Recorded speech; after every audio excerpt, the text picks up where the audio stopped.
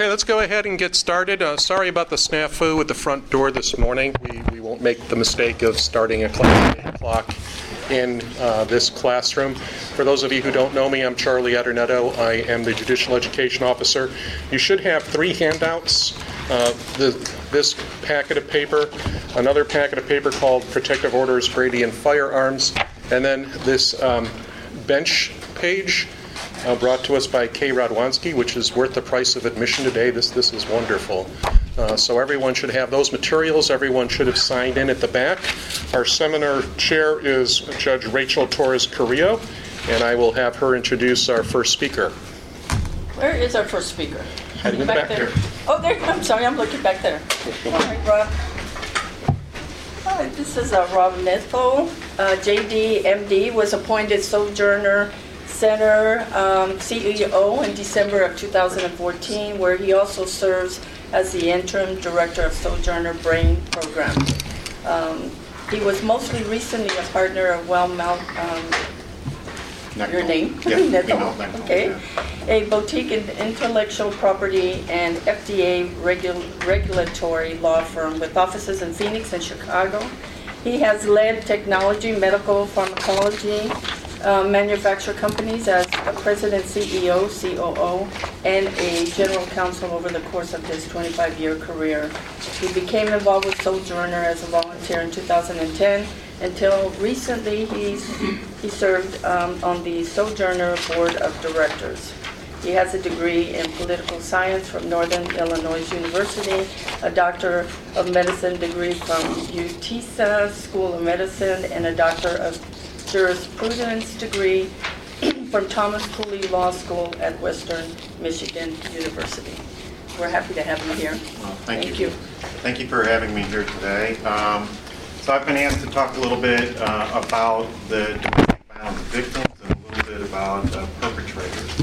And for those of you that don't know, Sojourner Center is a local domestic violence shelter, and we're unfortunately one of the largest in the country. Each year between our on-site shelter and transitional programs and community outreach programs, we see almost 10,000 people a year, women and men and children. On site, we have a crisis shelter that at any given time has as many as 128 people, and they can stay for up to 120 days. Then we have a transitional housing program where people can move from crisis shelter into transitional housing as they try to work their way towards self-sufficiency, and they can stay there for up to 2 years. And what a lot of people don't really understand about domestic violence is that it really impacts the entire family. We always think about battered women, but there are many battered men, but the part of the population that most people just really don't take into consideration, and it's understandable, is the children. In domestic violence shelters across the country, and Sojourner is no different, nor are any of the other shelters in Maricopa County or the state of Arizona.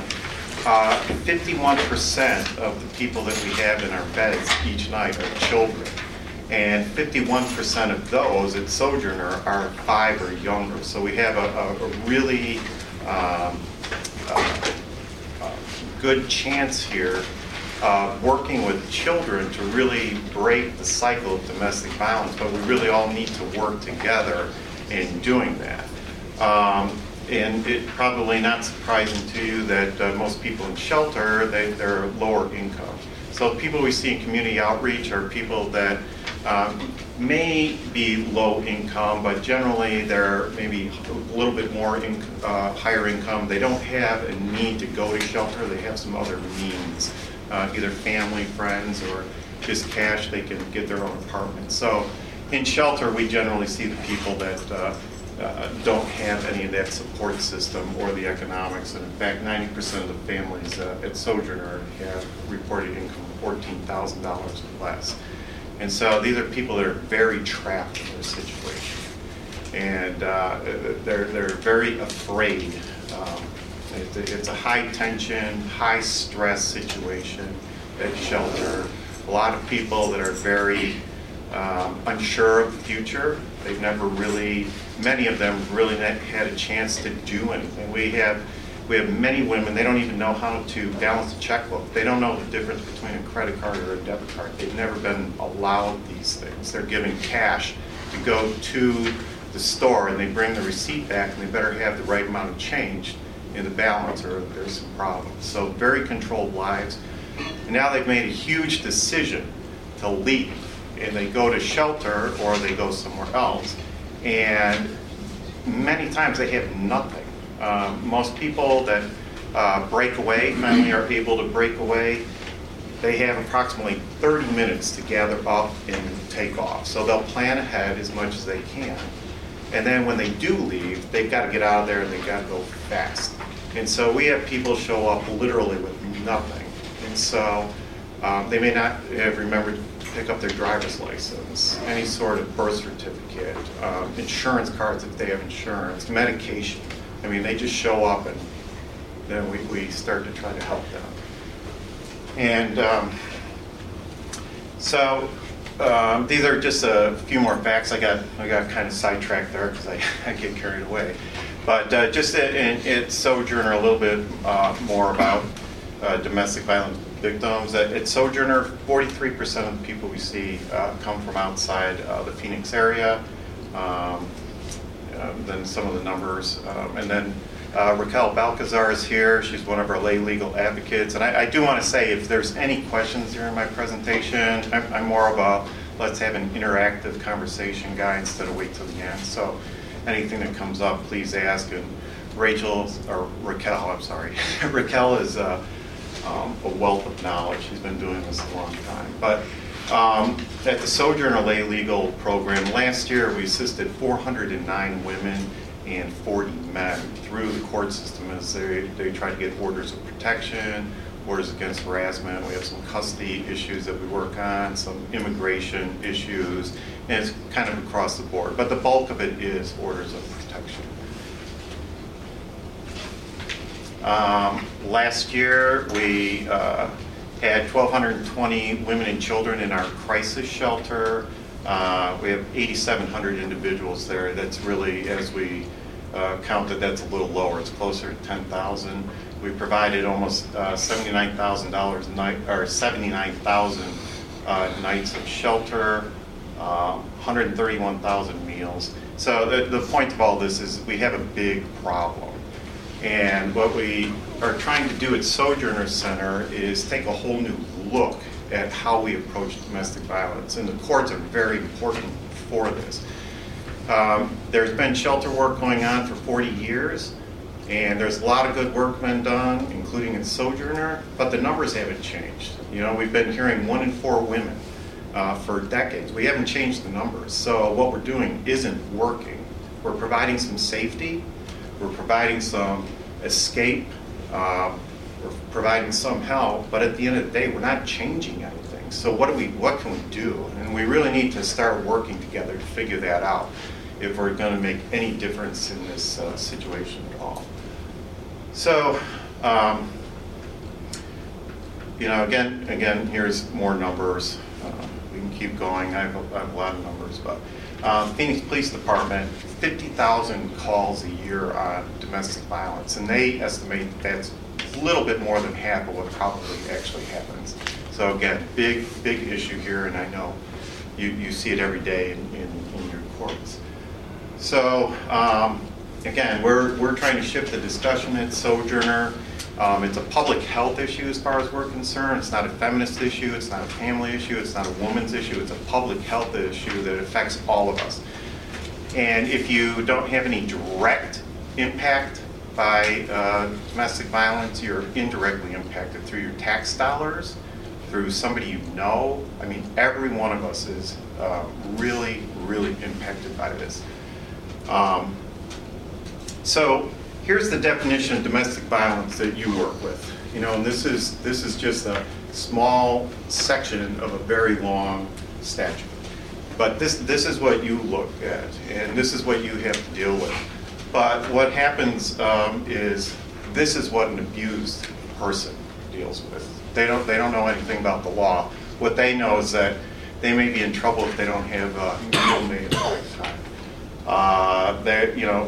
Mealtime is not a happy time for domestic violence affected families. It's a time of tension. You can be in trouble if you don't dress right, if the children are too loud, if you go out or want to do something on your own. We already talked about going to the store and not coming home with the correct change. I mean, just all sorts of things. You never know what may set off an abuser. And the list goes on. So this is what an abuse looks at, not the statute, but just fear. And so when they come to us, we have a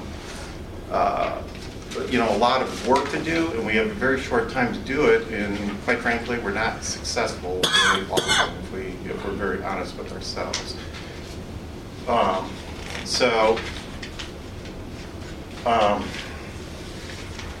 Just trying to think what else to say, because I can talk for an hour on that. I'm trying to be respectful of the time here.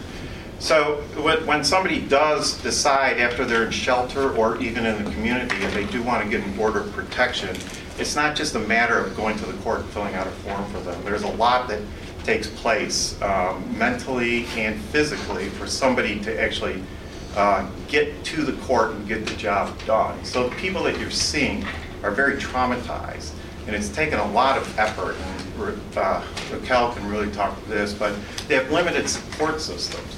And so we're talking about, help to get to court, help to file forms, fill them out. They don't really have those support systems unless they get to one of our advocates.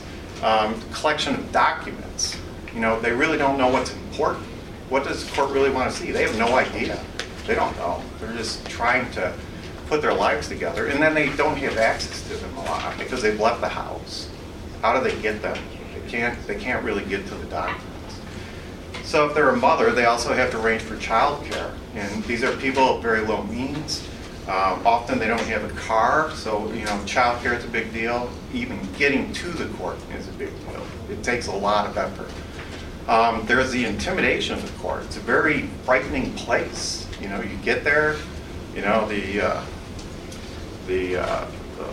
just even getting through security, and then you have to walk your way up, find where you're supposed to go. Courtrooms are very intimidating. Judges are very intimidating. It's just a very, very nerve-wracking situation. And then yes? So what can we do as judges to lower that intimidation factor? So, okay, excellent question. And one big thing that I think we could do is really take more time. I know the courts are very pressed. Judges are very pressed for time. You have huge caseloads. But just take the time to listen. And if somebody's hesitating, it doesn't mean that they don't want to answer or they're not being truthful. They're under a great deal of stress, and they haven't had the ability to speak for themselves. So it's just a really empathy and compassion and a little more time to let them take time. Another thing that we really find at Sojourner, I was going to talk a little bit about, is traumatic brain injury.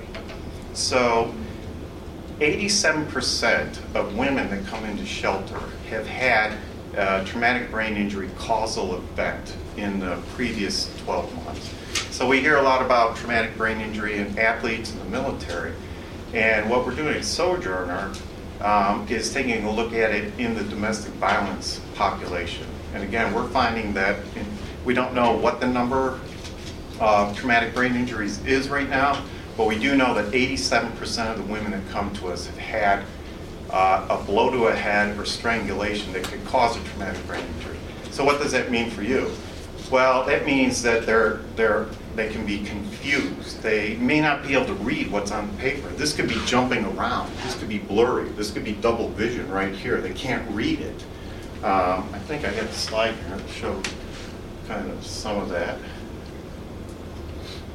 But so get this, and so they may want to be helpful, but they can't. They can't read what's on the paper. They may be confused. Memory issues are a big problem in traumatic brain injury, and there's a high level of traumatic brain injury in this population. And so again, it gets back to providing time for somebody to speak. Somebody might not speak for 30 seconds, but it doesn't mean they don't want to. It's taking that long to gather their thoughts or try to figure out what's going on, because they've got really a double whammy against them. One, they've never been really allowed to think for themselves, and now they're being forced to do it very quickly, and they may not have the capacity to do it because they have some sort of brain trauma, and it's just not clicking. So if you walk away with anything today from this talk, is just time, and don't, and just give people some compassion, empathy, and a little bit of benefit of the doubt when they're trying to tell their story.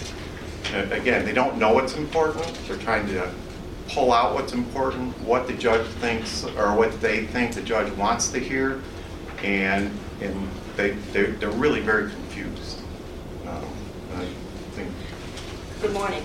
I'm Raquel, and I'm the victim's advocate, and I know that there's a question in your mind, like we walked in there with the victim, or the victim walks in with the paperwork. First of all, just getting to the courthouse is intimidating, and just trying to find out what paperwork, and if it's different, if it goes to Justice Court is through the computer, if it goes to Superior Court is through the computer. Some of these people don't know how to even touch a computer. They have not been allowed to even look at the internet, so that's intimidating. So what we do as advocates, as they walk into, and by the way, my office is downtown Superior Court at the Protective Voter Center. As they come in and the staff, they notice that she is like rambling and she's just upset.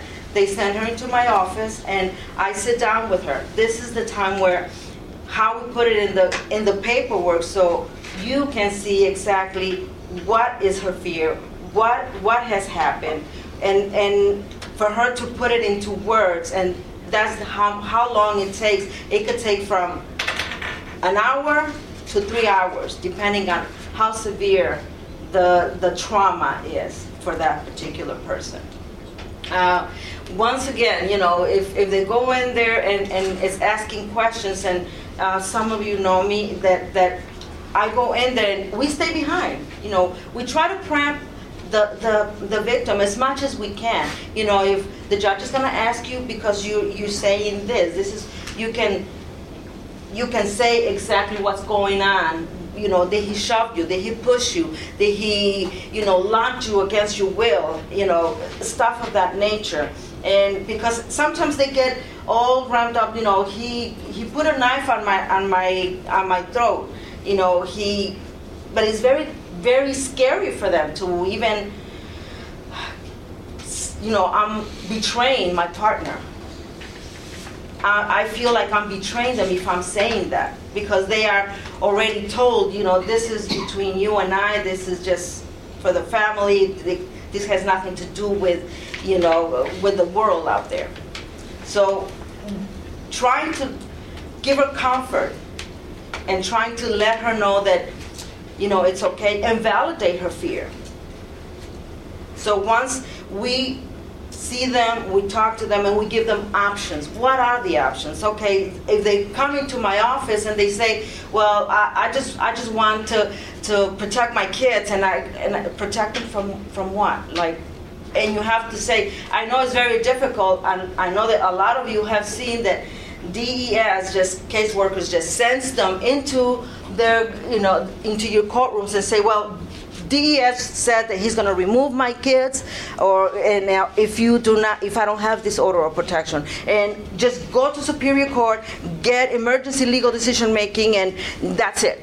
And it's like that's not how it works. It's a process, and it's very difficult. And I try to explain that to them. It's very difficult for a judge to tell a parent, you can't see your children. This father or this mother has a right to her. You have to say why. Why you fear for the children's safety. Now with DES, just say, go ahead, go and get an order of protection. Well, it's not a given. You have to have some kind of domestic violence in regards to the children. I had one particular case where he held a gun to the child's head, put the gun on her mouth, and stuff like that. But if she never said to me, well, he held the gun to the child's head, or stuff of that nature, how would you know that this child was threatened with the gun? So that's where we come in as advocates. We give them choices. They need to make the choice, and they need to know, one step at a time. They have made a leap. That leaving, that's the big leap. After that is baby steps, and we can help. Yes, ma'am. Raquel, could you address what happened the other day? One of the things I'm going to talk about when we talk is being aware of your courtroom, who's in your hallway, when they're waiting for each other, when they're waiting for your hearing, that you do not have them together waiting out in the hallway or together in the courtroom waiting, that there should be one in and one out. But can you address what happened the other day? Absolutely. We had I was in my office. I was coming in from a meeting, and all of a sudden I hear like a discussion she's trying to do her petition, and I had not met this victim, and all of a sudden, he shows up and he says, I just want to talk to her. I need to talk to her. So I just got up and I said, sir, you need to leave. You need to step away.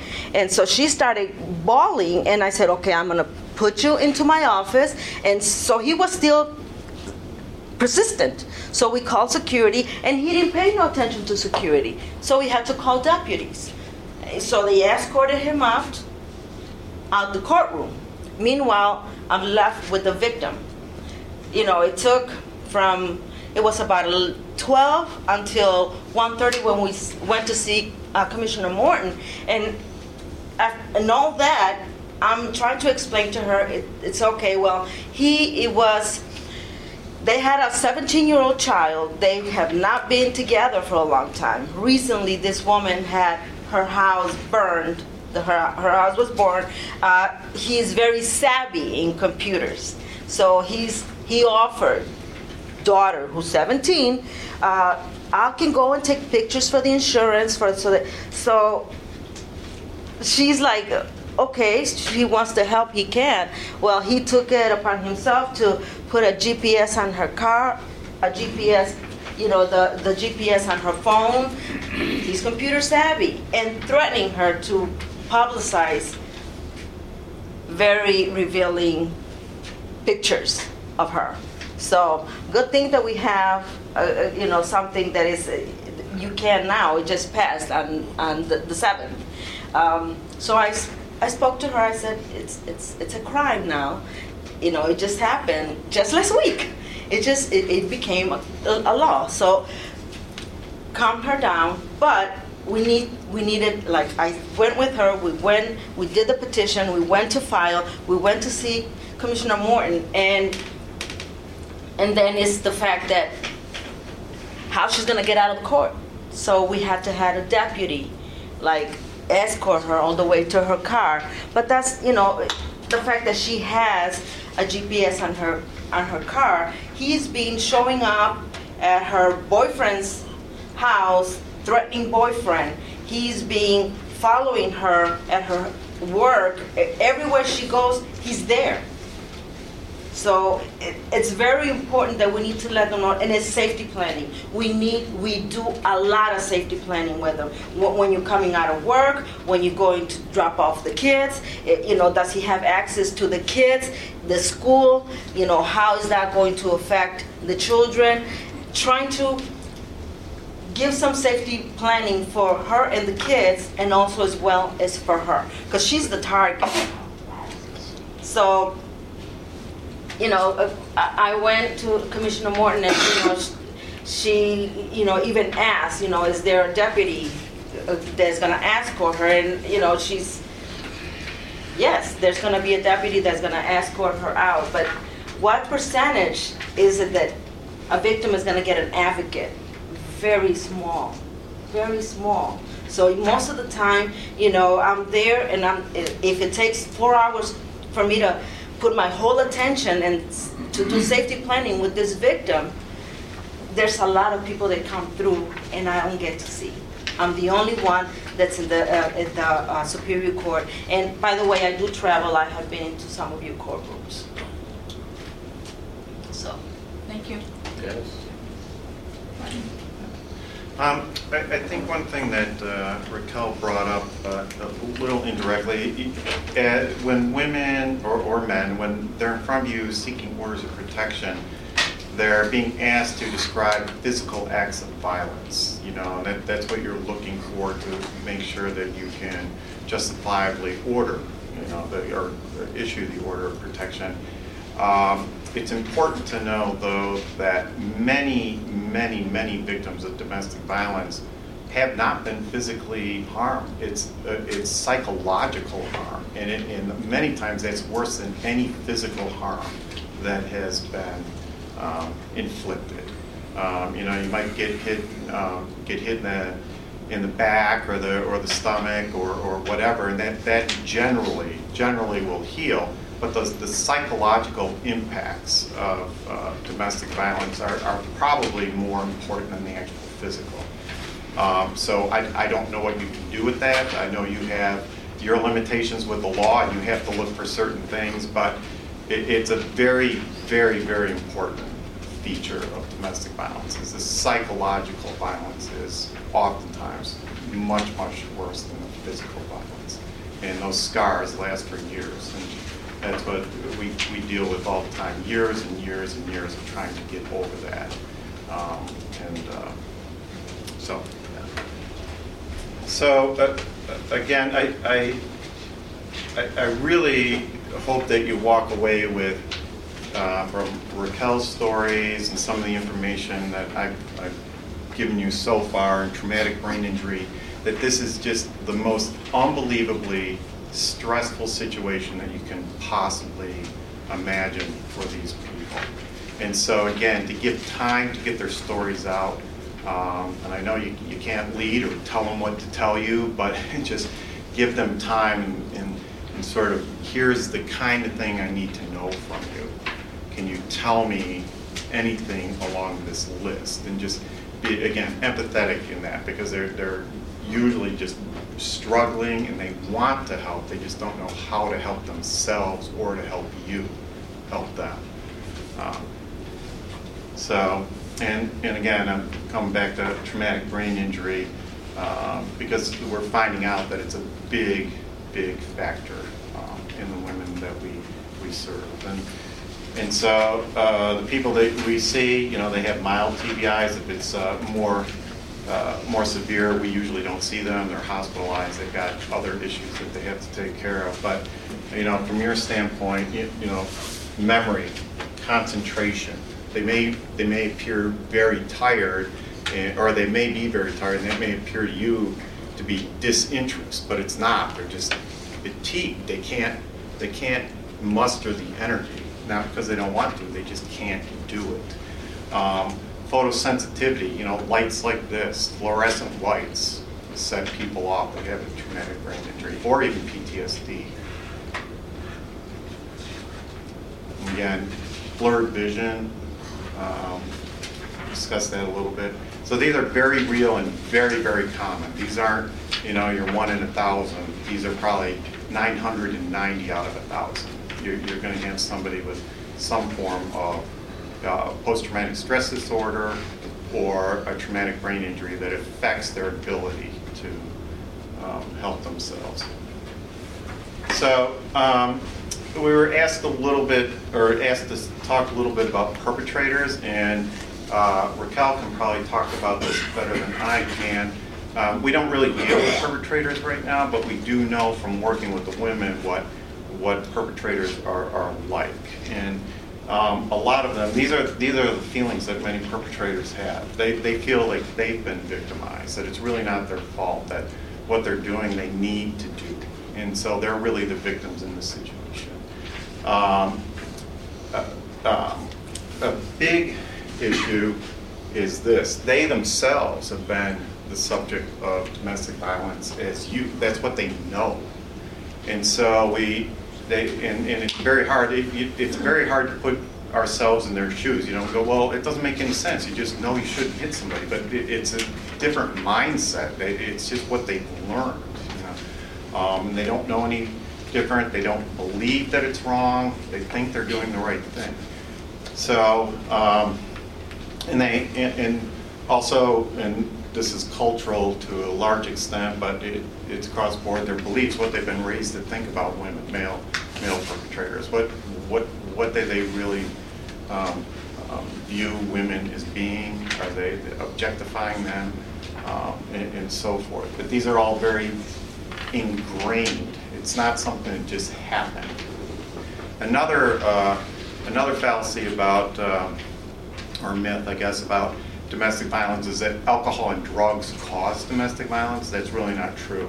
Their coping mechanisms and DV may result from it, but if somebody has a propensity for domestic violence for whatever reason, whether they're on drugs or alcohol, doesn't matter. It doesn't matter. They're going to do it. It might make it easier, as we're, on alcohol with inhibition suppression, might make it easier, but it's not the cause. So, and study after study has shown that to be the case. Well, and you said it. It's the foundation. It's when children are exposed to domestic violence, they learn. They learn by example. They either become victims or they become aggressors. And that's up to us, and that's why it's so important that we have to think about the children. The children are like, okay, let's get an order of protection, let's keep these two off each other, but what happened with the kids? How are they going to be impacted? How come dad is not at home anymore? Or how come I can't see dad anymore? Or vice versa, why did dad took me all the way out and I cannot see mom anymore? It's this imbalance, and what have they learned in that period where they've been with mom and dad? The throwing, they might not have touched them, but they have make holes on the wall, through the door. What's the impact? What impression? What does that to a child that is still learning? They're still trying to figure out what's going on. So if a male, and we say a male, but it's both females and males, if they see, dad or mom abusing dad all the time, then I learned that that's how I'm going to do things. If I don't get my way, I start stomping, I start kicking, so that continues on and continues on until they become adults themselves, and that's the way of doing it. So that's why they feel they've been victimized. Hey, you're saying all this stuff, but I lived this. So she started it. She screamed at me. She didn't cook the food right. I myself went through that. I was thrown a pot of food because it didn't have salt enough. It was thrown to me. So stuff of that nature, now it's and this was 35 years ago. Now that that I can see is like how he was raised, how my husband was raised, that mom and dad were like lethal to each other. And he normalized that. So that's why he felt like he was victimized. He went and got an order of protection against me, and he had stabbed me. So, and we're talking about 1980. We have moved a long way, but we still have a long way to go. And I don't mean to keep harping on traumatic brain injury. We know it's a big issue, but it's not the be-all and end-all, and that's really not what I'm here to say. I do want to say, however, many perpetrators have traumatic brain injuries because of violent upbringings, or it could be from an auto accident or a sports injury. But many times it's due to a violent childhood themselves. And one of the very first things to go in traumatic brain injury is impulse control. And so they may have they don't want to really hit, but they just can't help it. And we've seen recent cases of this in the NFL that, people come forward. I don't know what happened to me. I just started being violent, and I don't know why it is. Well, it turns out it was a traumatic brain injury. Just impulse control is gone. And so what do? I mean, that's not very helpful to you, right? So what do you do with perpetrators? Another thing that we know is that batterer intervention programs don't work.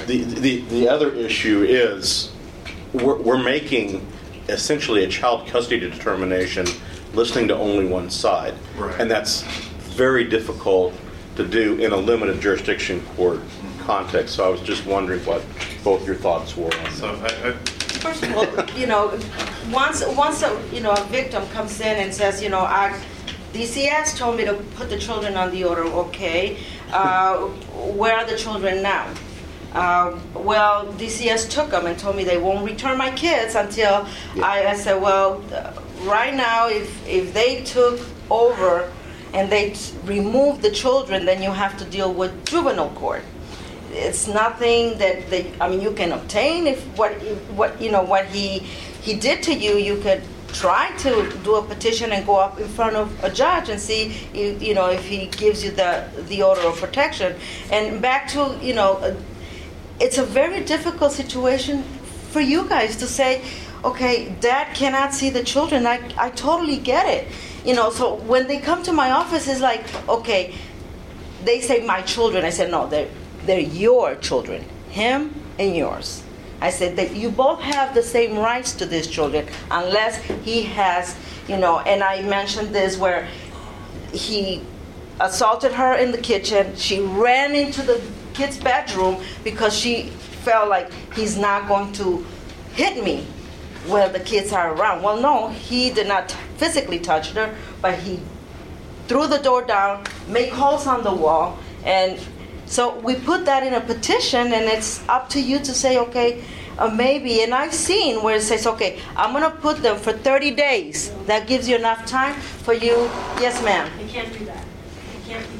You can't put a time limit on it.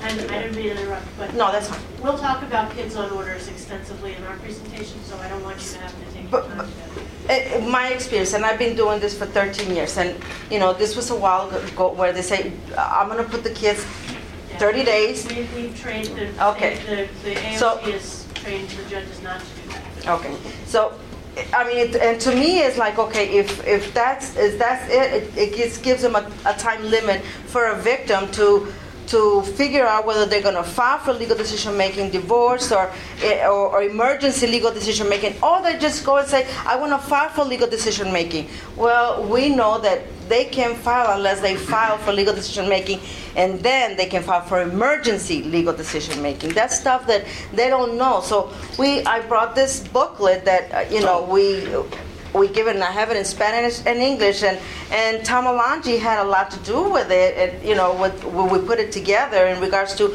helping a victim navigate them, and represent themselves in family court, because we know they don't have any money.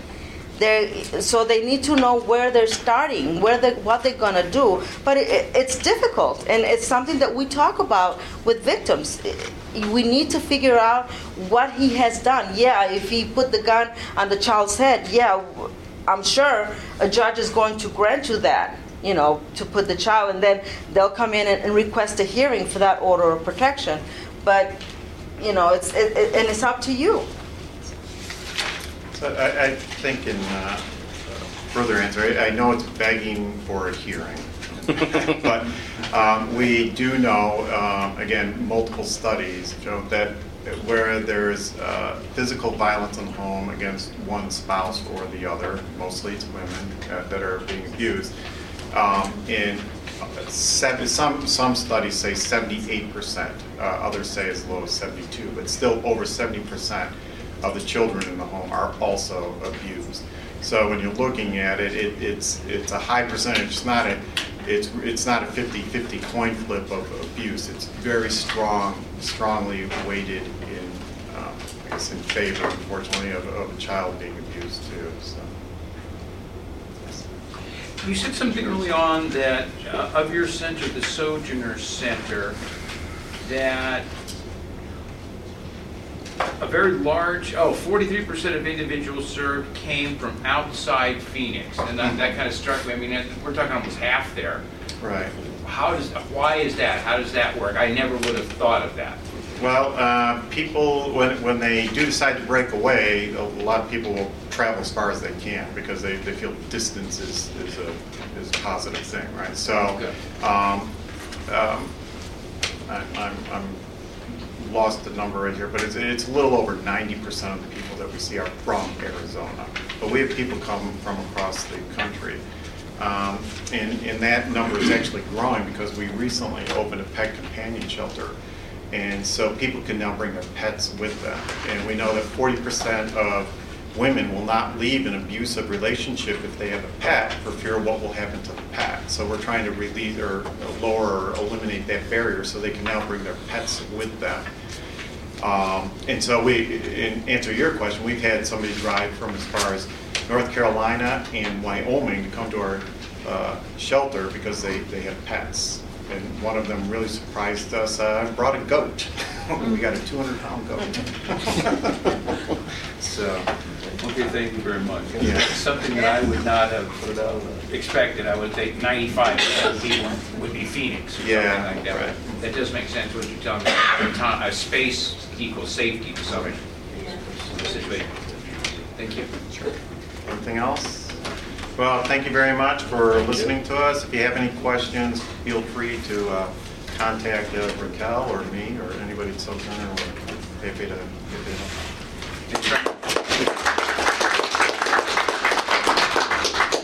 Thank you, Dr. Nattel and Raquel. And our next speaker is Kay Radwanski. Kay is from the Administrative Office of the Courts. She is the go-to person for orders of protections and particularly firearms. So she does have a great deal of information. And I can tell you a lot of the questions that I get pertain to Brady and pertain to firearms. So this is extremely valuable information. Once again, there are 3 handouts. Her PowerPoint is in your packets, and you have a bench card, and then there's another that contains the brand new rules for orders of protection. Kay is an attorney in Pennsylvania and New Jersey, which ironically are also states that Commissioner Morton is admitted to. And Kay has spoken to us before, and she's just a terrific resource, so let's welcome Kay.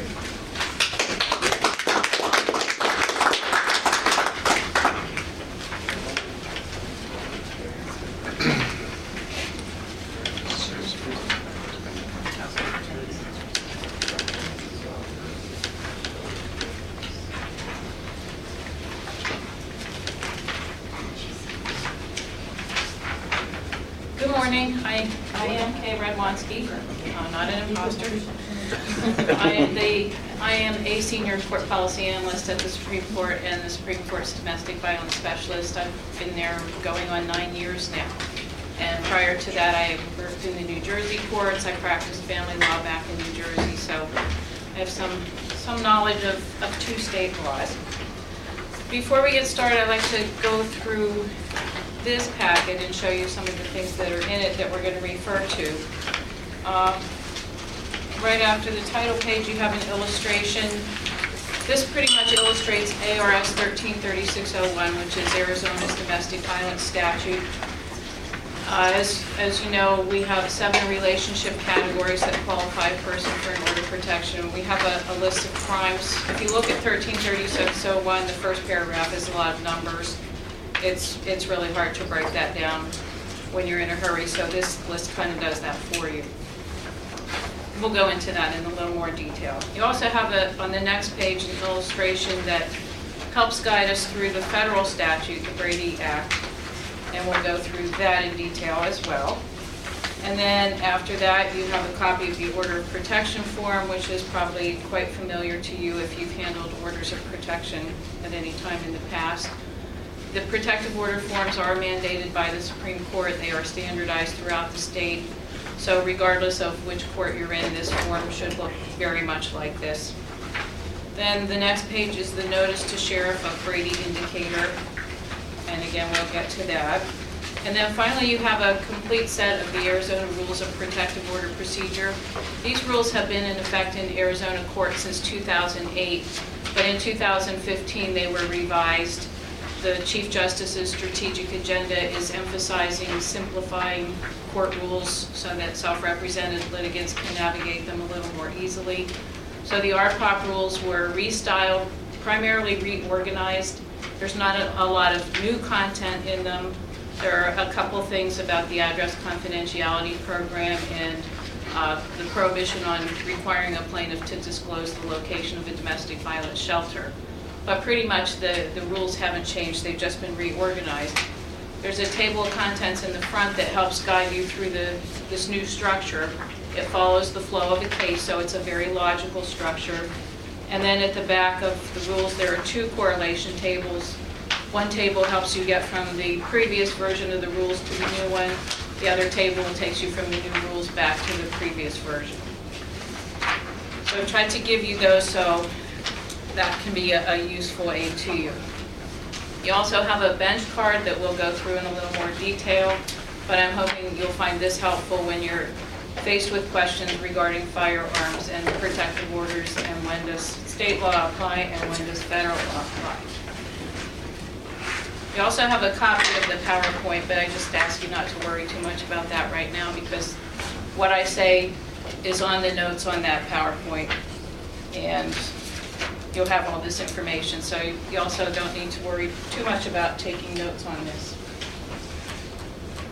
So we know an order of protection can result in a person being a prohibited possessor of firearms. The question is, when are they a prohibited possessor under Arizona law, and when are they a prohibited possessor under federal law?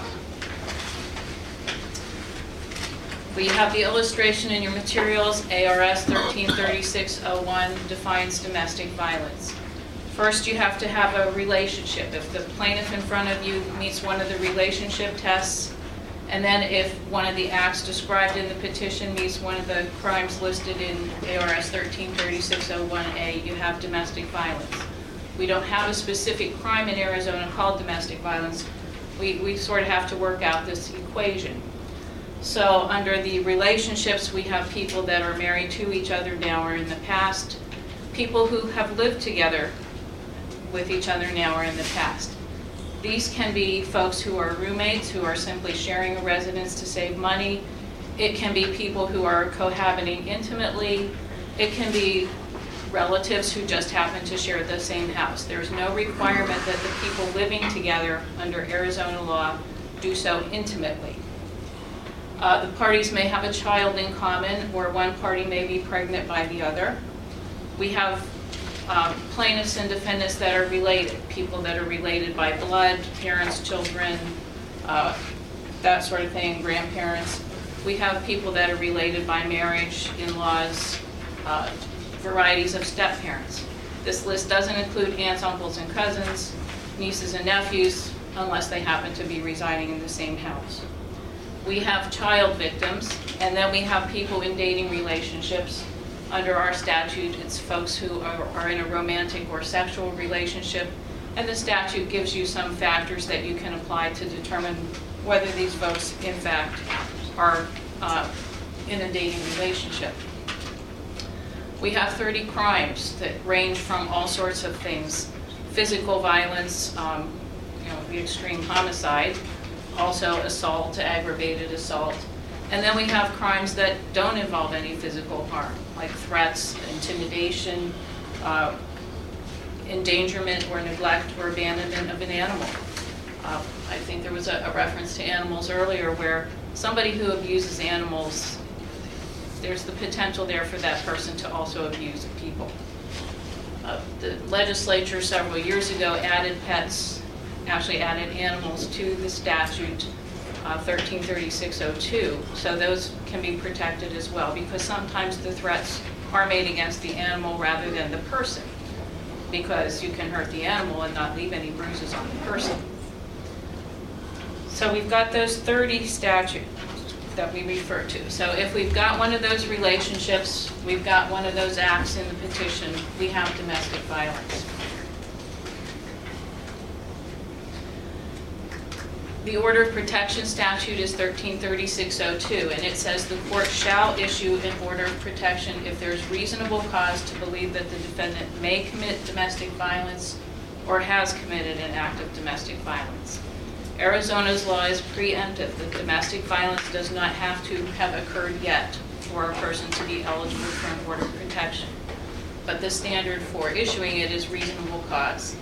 Some states, like New Jersey, where I practice law, requires that the defendant or the plaintiff have already suffered the act of domestic violence. And it's a little bit difficult to tell a client, I'm sorry that you're living in this hell, but until you come back with a black eye or a broken arm, it's really going to be hard to get this order. So Arizona is forward-thinking, preemptive. Domestic violence does not yet have to have occurred. So if you're issuing an order of protection, there's a variety of types of relief that you can grant. No contact. The defendant can't have any contact with the plaintiff or other protected persons if you've included them. The defendant can be barred from a shared residence. The defendant can be barred from certain locations, school, work, home, and the defendant can be barred from possessing firearms. If you look at the order of protection form that you've probably seen before, or if it's new to you, it's in your packet. On page 2 of that form, there's a box that says firearms. To be able to check that box, you have to make a finding that the defendant is a credible threat to the plaintiff's physical safety or the physical safety of protected persons if they're included in the order. The form was revised in 2013 to specifically add that reference to ARS 133602 because the federal law has some of that same language, and we realized that that was confusing people because they would look at that and not realize whether it was federal law or state law. This is the state law of firearms prohibition.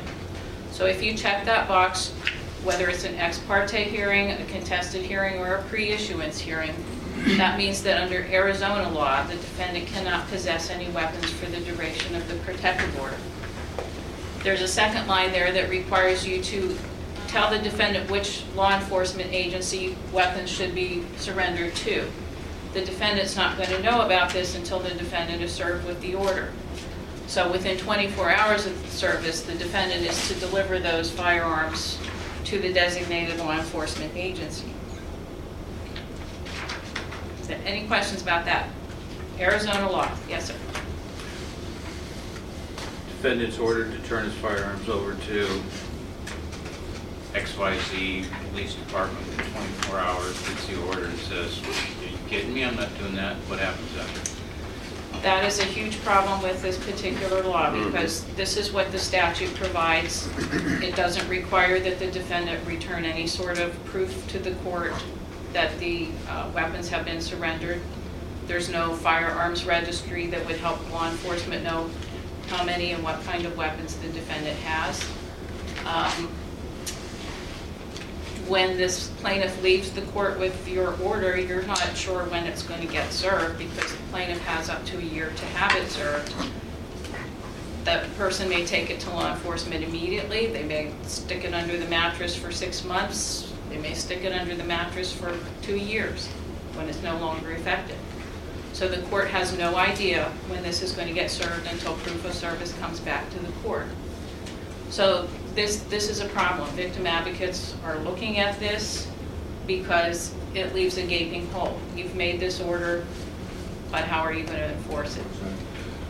Can the plaintiff come back to court and say, you know, he got his order, the order was served, I know he has it, but I also know he still has firearms, and then does she have standing to do something at that point?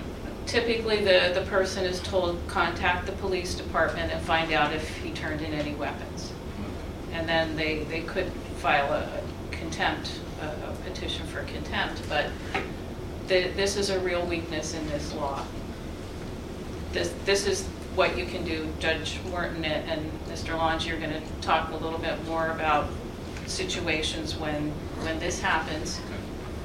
So if you're doing this right, you find that credible threat, you check that box, and hope that things work out. And that's a really sad thing to have to say because you would want the law to be more effective, but without those proofs coming back, it's kind of difficult.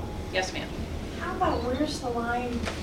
Somebody has firearms or bows or something for hunting, but they've never come up as a threat that actually needs to be addressed here. So you're taking those away from the kids from the father. Is it sort of standard to just automatically, if there are guns in the house or the garage, turn them over, or do you need to listen to, well, I understand he's threatened you and he's punched a hole in the wall. It's the question of, are guns available to him versus, are you afraid of those guns? Well, exactly, and that takes you back to credible threat. If the plaintiff comes in and doesn't say anything in the petition about firearms, the RPOC Rule 23 does require you to ask. But if the plaintiff says to you, yes, he's got hunting weapons, he's never threatened anybody with them, he keeps them secure, I'm not worried about those guns, then you fulfilled your obligation by asking the question. But if the plaintiff hasn't really thought through very well what those guns mean, and if the plaintiff gives you something believable, that's the standard that you're looking at. If it's something speculative like, well, he could borrow a gun from his dad, it's like, is that a credible threat against this person? If they can't give you that, then you don't have to check that firearms box. So you're going to have to weigh the testimony that you're hearing. If the plaintiff does come up with some information that you feel should be on the petition, then they need to amend their petition, because the defendant is entitled to due process and needs to know what the allegations are. Yes, Judge? What I've done in that situation, and I'd like to advise if this is a good idea or not, because I really don't know. But, you know, I have Second Amendment friends. I'd rather avoid that situation if I can. But if it comes up, I've told the person, look, on the one hand, if he's threatened to shoot you, I'm going to take his guns away. On the other hand, if he hasn't, I'm concerned that mentioning something might give him some ideas. I guess the ultimate question is, what makes you feel safer? Should I say anything about it, or should I leave it alone? Because that, to me, is the standard, and I've asked them that. You think that's a good idea? I'm not a victim advocate, but I would say in the victim advocate community, what I've been hearing is that victims like to be able to make some decisions. They've been deprived of that ability if they're in a coercive, controlling situation. They know their situation best, and often their opinion should carry a lot of weight because they know the other person. You don't. You see a name on a piece of paper at this point, so you don't know anything about this person other than what they're telling you. So if that victim is saying to you, I'm not worried about those guns, then, you know, let that person have some control over that aspect of their life and move on. Sometimes when a victim tries to leave, that's when things become very dangerous. That's often when victims of domestic violence are in lethal situations. So if the person feels, you know, in their opinion that taking away those guns could make things worse, then it might be the better choice to not check that box. If they haven't given you any reason to check it, then there's no requirement that you do have to check it. Yes, ma'am. Are you going to get into the Lautenberg Amendment at all as it relates to law enforcement, military? I wasn't going to go to Lautenberg, but I will tell you for Arizona statute, there is no exemption if the defendant is military or law enforcement to carry their duty weapon if there's an order of protection against them. That's different for Brady. For Lautenberg, Lautenberg has to do with people that are convicted of certain domestic violence crimes. And a Lautenberg defendant can never have a gun again. Or have been the subject of a restraining order? Well, Lautenberg is certain misdemeanor crimes. It has to have an act of physical violence in it. So not all DV misdemeanors are going to result in persons convicted of those misdemeanors of being Lautenberg prohibited possessors. So the feds would have to look at the Arizona statute that this person has been convicted of before they would determine whether that person's Lautenberg. So not confuse our Lautenbergs and our Bradys and our Arizonas right now, but I was focusing today just on the civil protective order. Again, the defendant has to surrender the weapons to law enforcement. Law enforcement is not going to go out and search and seize these weapons. There is a provision in 1336-01 if the police are called to the scene of a domestic violence case, if there are weapons in plain sight, if they have permission to search from the plaintiff, then they can search for weapons and seize them then. But this provision is not going to allow them to go out and search for and seize weapons. Some people have the idea that if this box is checked, then this is something like a search warrant. It's not. It's on the defendant to surrender them. And again, in response to the other question, it's kind of iffy whether the defendant will comply and whether the defendant will comply in whole. Okay, so that's Arizona. Now we move on to Brady. This is the federal law. This is 18 U.S.C. 922G8. This is part of the Federal Gun Control Act. And Brady can make a defendant a prohibited possessor But there are a number of steps that you have to work through before you know whether this person is Brady prohibited possessor. The parties have to be intimate partners. There are some due process provisions, some restraints on conduct, and a credible threat finding for explicit language on the order. And we're going to go through those separately.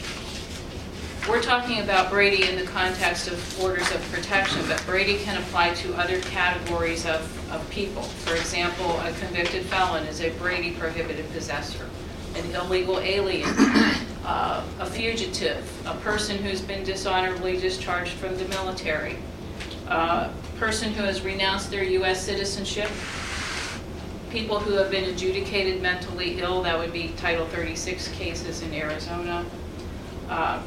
Not sure if I said fugitives. And then we have people subject to protective orders if certain conditions are met. We also have prohibited possessors under Lautenberg, but we're focusing on Brady here.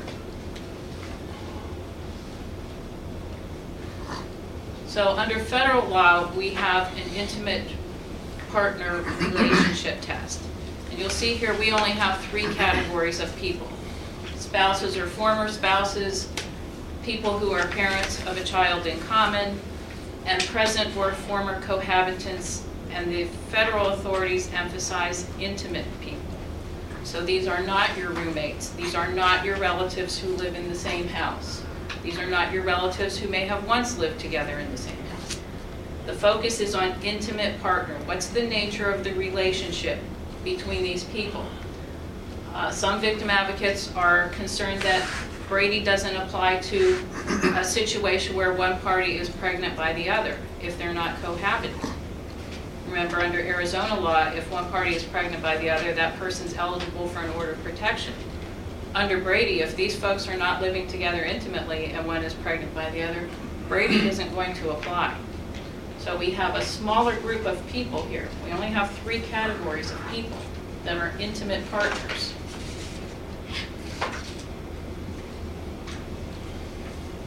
So if you have a petition in front of you and you see that the person has checked lived together now or in the past, you may need to make some additional inquiry to find out what the nature of that relationship is, because you could be looking at the roommates or the relatives who just happen to live in the same house, or you could be looking at intimate partners. So when you get into the Brady thing, if you see that relationship checked off, you might need to ask some more questions about that. For Brady to apply, the defendant has to be given due process. So that means that Brady is never going to apply to an ex parte petition because the defendant doesn't know the plaintiff is there, the defendant hasn't been invited to the hearing, the defendant knows nothing about it. So Brady is never going to apply to an ex parte situation.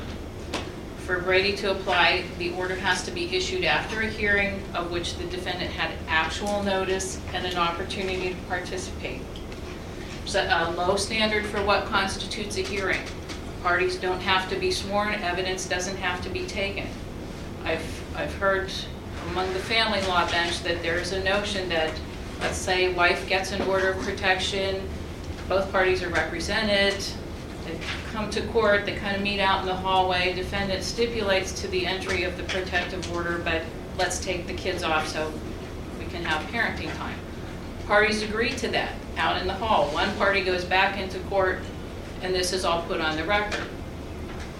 I think there's a notion among the courts, among the family law bench, that Brady's not going to apply. Federal authorities might argue otherwise. I've been to trainings offered by deputy U.S. attorneys on that. They would say that constitutes a hearing because this is a very low standard. So we'll get into the consequences of being a Brady prohibited possessor and not knowing it. But that's down the road a little bit. But that might be a little dicey if a client is being advised that stipulating, if the defendant had some participation in how this is all working out, the feds would try to argue that that was a hearing.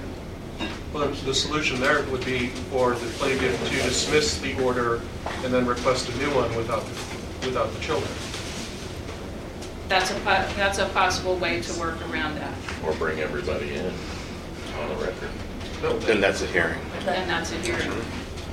Yes. Isn't it enough to, the example you just gave about the hallway, isn't it enough to just ask the judge to say they have the opportunity to participate, they simply chose not to come to the door? When they knew it was going down, in order to issue after a hearing. It's like if a person walks halfway through a deposition and claims, well, I didn't get the right to do cross-examination the rest of the way. Well, you had the chance. Does that fly with the courts, you know? Well, it probably would. The case that I look to for hearings is U.S. versus Young, which is a Ninth Circuit case. And it talks about this very low standard for what constitutes a hearing. I think it's also the same case that talks about opportunities to participate and actual notice. Actual notice is notice that's given to a defendant personally and directly. If I tell you in 10 minutes we're going to go take a walk around the building, I have just given you actual notice. I didn't have to mail you anything, I didn't write anything down, I told you. So now you know. Actual notice is that kind of notice. So if a defendant comes to the court and they've been served with their order of protection and they request a contested hearing, court staff will process their request and hand them back a hearing notice. They now have actual notice. If the court mails the defendant a notice, let's say the plaintiff is the one that has requested the hearing and we've already had a previous hearing, so we need to give the defendant notice. Stick something in the mail, the day of the hearing comes, defendant's not there. You can't confirm actual notice because maybe the U.S. Postal Service didn't deliver the mail. Maybe the defendant looked at it and dropped it in a trash can. Maybe the defendant read it and dropped it in the trash can. Defendant's not there, you can't tell what happened to that piece of mail.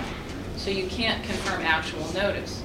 Let's say the court mails a notice, defendant shows up at the right day and time, you can confirm actual notice because that person is there. Opportunity to participate. This is also a low standard. They have to have been given the opportunity.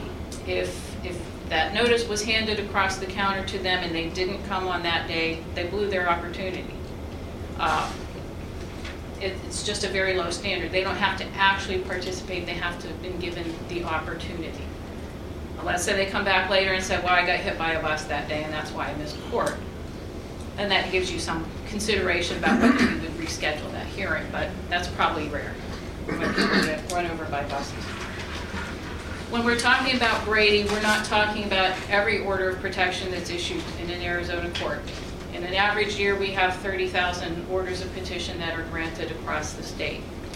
So we're looking at 3 relationships for Brady. So we're knocking out all the orders of protection for the people that are non-intimate partners. Of the number that are left, only about 30% are contested in a given year. 70% of the orders are never contested. Some of those might not have been served either. We can't tell for the 70% that don't come back to court what actually happened. So we've got 30% of 30,000, 10,000 orders. Of those, we're going to take out the relationships that don't apply. So we're not looking at a huge number of Brady prohibited possessors. The order, oh yes, sir. I'm sorry, this is something I kind of struggle with. If you make someone a prohibited possessor under state law, their only remedy is to request a hearing, which makes them a prohibited possessor under federal law. So if there's a romantic relationship. If there's a relationship. Right. And so if it's the only place I know of in American law where you're penalized for requesting your day in court. So when a lot of people, you know, if they're hit with an order of protection, they purposely don't request a hearing. Sure. If they work at Shooter's World or whatever. Because if they request a hearing and it stays in place for any reason, hostile text message, then they're going to become a prohibited possessor potentially. If they lose at the contested hearing, that's a possibility. Right. So, I mean, this notion that, well, it's you know, they have all these rights under state law. If you just check that box, don't worry about it. They don't really have any rights because if they request a hearing, then that triggers Brady. So it's a big deal to check that box under state law because it also their only remedy is to request a hearing, right, which makes them a prohibited possessor also under federal law. Ultimately, if you find that they commit domestic violence, that's one of the consequences of committing domestic violence. In most or states, having someone say you committed domestic violence. Well, there really are two If sides. you feel that your case is very strong, if I were an attorney, I am an attorney in some states, but not this one, so I will not say I'm an attorney today. That's what they're advising their clients. In most states, there's an automatic hearing. There's a contested hearing whether the defendant wants it or not. In New Jersey, it's 10 days within issuance of that order. Some states, it's 15 to 20 days. In probably 49 states, there's an automatic contested hearing. So they're not spending a lot of time worrying about the firearms thing. It's can the plaintiff prove the case on its merits in a contested hearing? If the plaintiff can do that, then being a prohibited possessor is one of the consequences of having committed domestic violence, regardless of what the underlying act of domestic violence was. It's harsh. And I know from New Jersey it's way harsher because on their temporary, their ex parte order, there is a warrant to search and seize. And if that order is affirmed at that contested hearing, the defendant is never getting the guns back because there's no expiration date on the order. So they don't worry about Brady too much in New Jersey because their state law is so strong. And that's state law. You jump across the river to Pennsylvania, different story. So each jurisdiction handles these things differently. Arizona is actually somewhat more lenient in allowing the defendant to sort of guide how this is going to play out. Every Arizona order of protection restrains the defendant's conduct. This is on the face of the order of protection. About 2/3 of the way down the page, defendant cannot harass, stalk, or threaten the intimate partner or a child of the intimate partner. And that language is on every single order. So we don't actually need to check off that box. We'll look at the Brady notice. We'll see that that box is checked off for you. And finally, there has to be a finding either that the defendant is a credible threat to the plaintiff's safety or that there's explicit language on the form. That two-letter word "or" is really big. The credible threat language is the same language that you saw under Arizona statute. So if you've made the finding of credible threat under Arizona law, you've also made it under federal law. But you don't have to under federal law because of that little word "or." Every order of protection issued in Arizona court contains explicit language. It's part of that same paragraph where we have the restraints, prohibits the use, attempted use, or threatened use of physical force against the plaintiff or other protected persons. These are all acts that are prohibited by Arizona law. So we're not bringing in any new law that's not already in place in Arizona. We already have these things. There are prior versions of the form, the order of protection form that were in use prior to 2013 that did not address these, and we were educated about those things by the Court of Appeals and the Ninth Circuit, both of them. There was a case in 2012, Mahar versus Acuna, which came out of the Arizona Court of Appeals Division 2, where they looked at an order of protection. The previous version just said defendant shall commit no crimes against the plaintiff. And when that form was designed years ago, the thinking was, well, that's inclusive of every single crime in Title 13. You can't get more explicit than that. But the Court of Appeals said that's not explicit, that's implicit, because it's not telling the defendant exactly what is prohibited. So that was an order of protection form. U.S. versus Sanchez is a case out of the Ninth Circuit in 2011, I believe. And in that case, the Court of Appeals was looking at a sentencing order. And I should mention that Brady can apply to any type of court order, not just Arizona's order of protection. It could be a sentencing order, a judgment of conviction. It could even be an order out of family that prohibits contact between the two. And that's going to be evaluated under the federal law standards, whether that's a protective order or not. So anyway, U.S. versus Sanchez was a sentencing order that, like the order of protection, told the defendant you are to have no contact with the victim, you're not going to commit any crimes against the victim.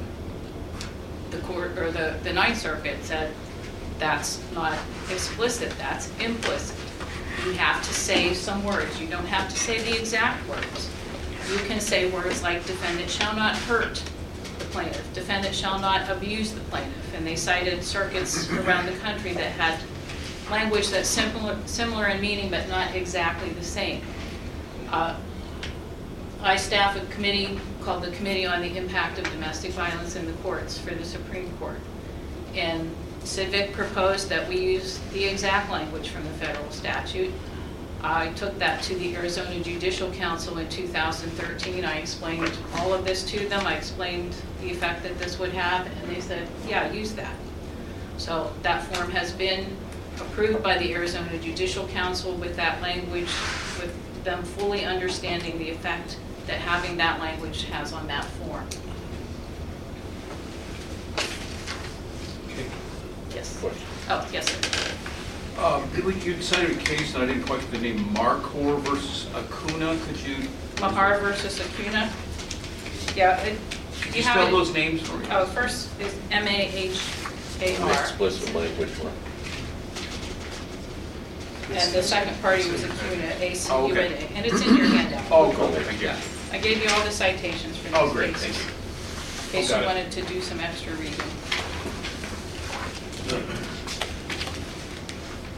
So,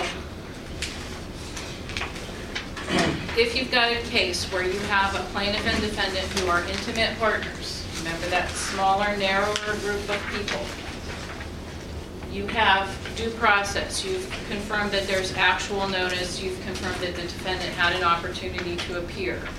Then you need to look at the notice to sheriff of Brady indicator form, because that's going to go to the sheriff's department.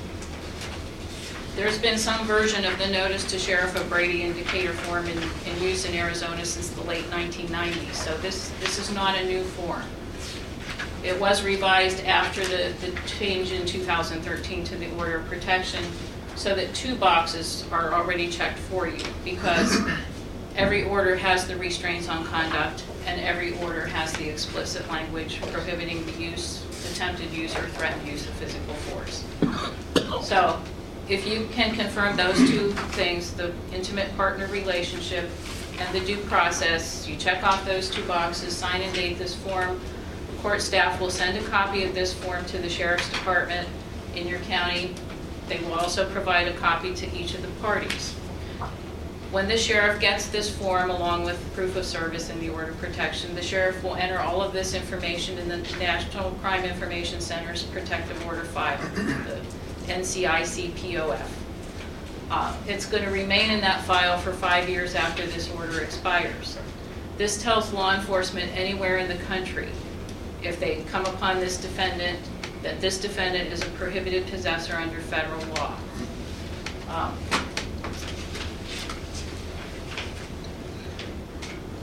It's really important that for these orders to be as enforceable as possible, that law enforcement everywhere can see them.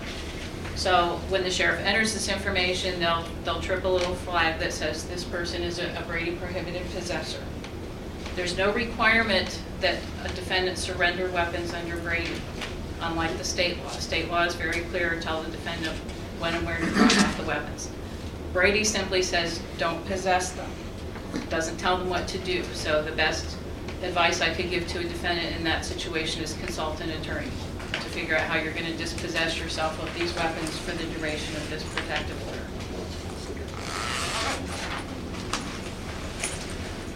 So what are the consequences of being a Brady prohibited possessor? The consequences can be quite severe.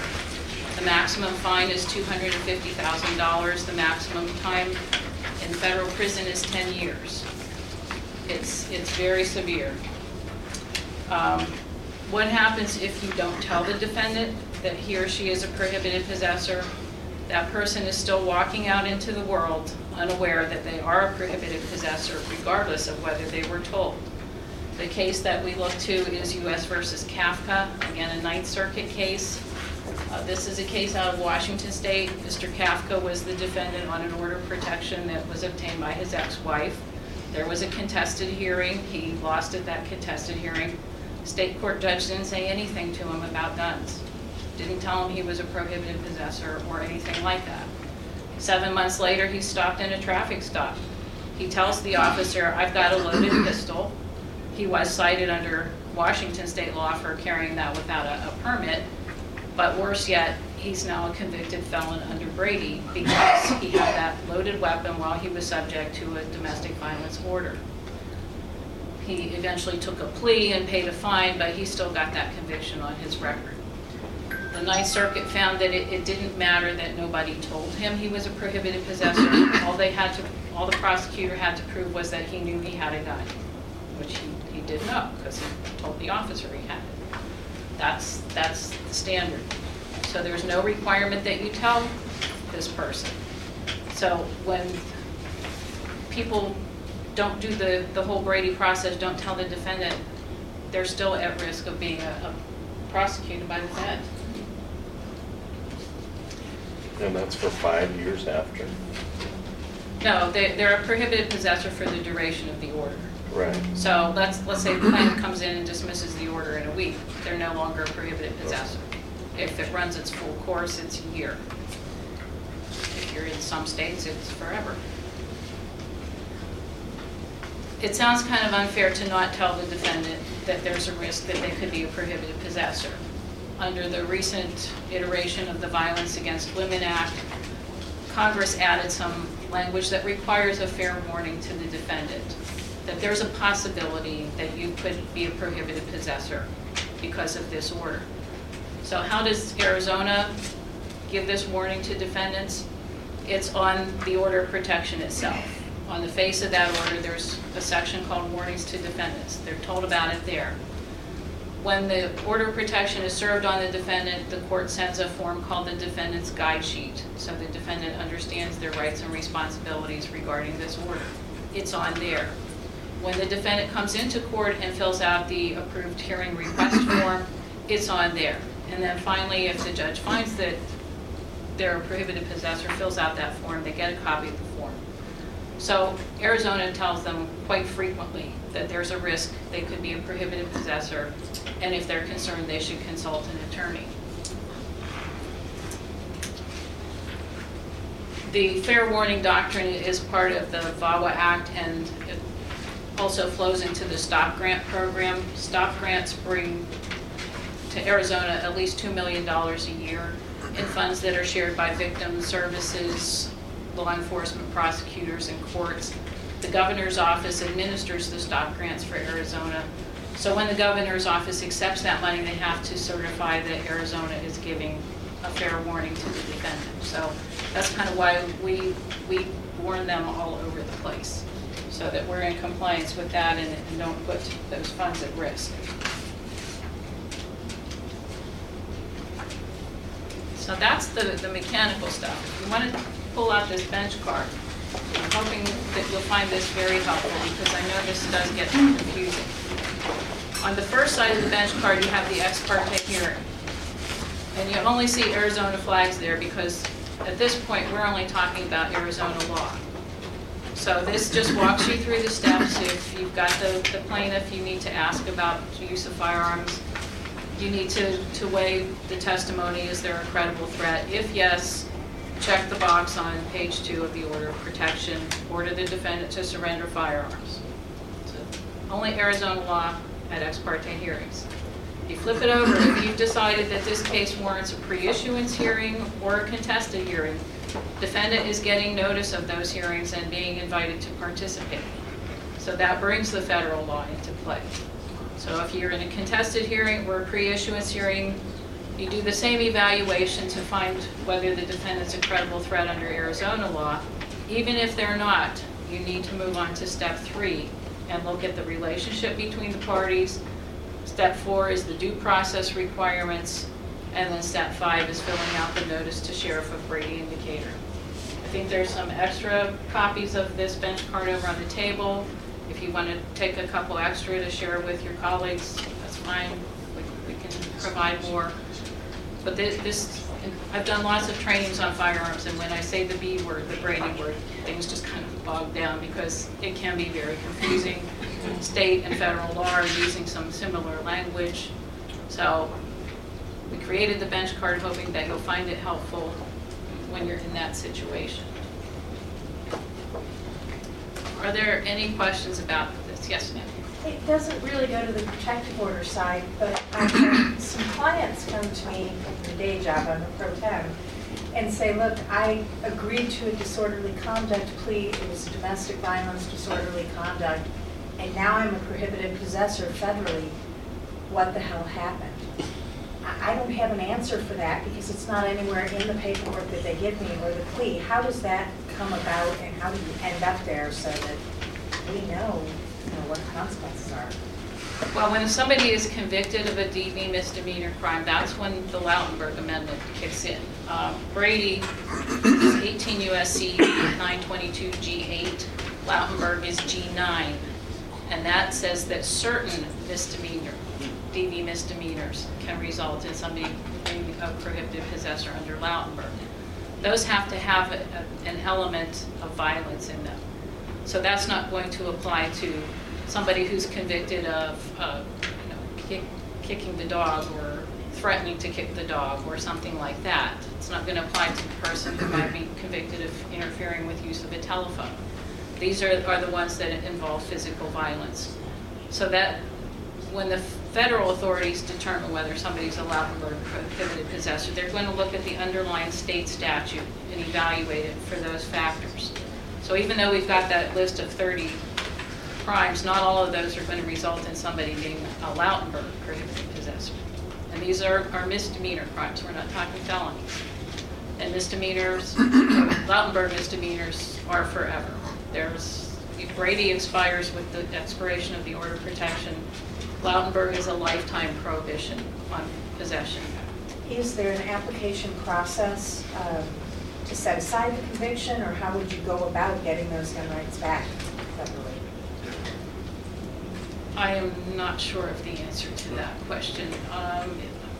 Probably if you get a set aside of the conviction under state law, that probably has an effect on that. Judge Wendy Million is the chair of CIDVIC, and she knows Lautenberg far better than I do because she deals with the DV misdemeanors. I would refer questions like that to her. We also do have the domestic violence bench book, which I hope you can access through Wendell.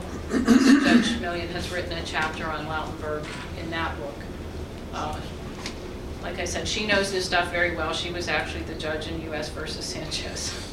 So that one stings a little with her, but that was an impetus to change the form so that we were explicit rather than implicit in that language. She's at Tucson City Court, if you want to get more about how Lautenberg works. Yes, ma'am. I just looked up the Lautenberg Amendment, and although you're right, it says the conviction of a misdemeanor domestic violence offense. Later on, it says, or the subject of a restraining order.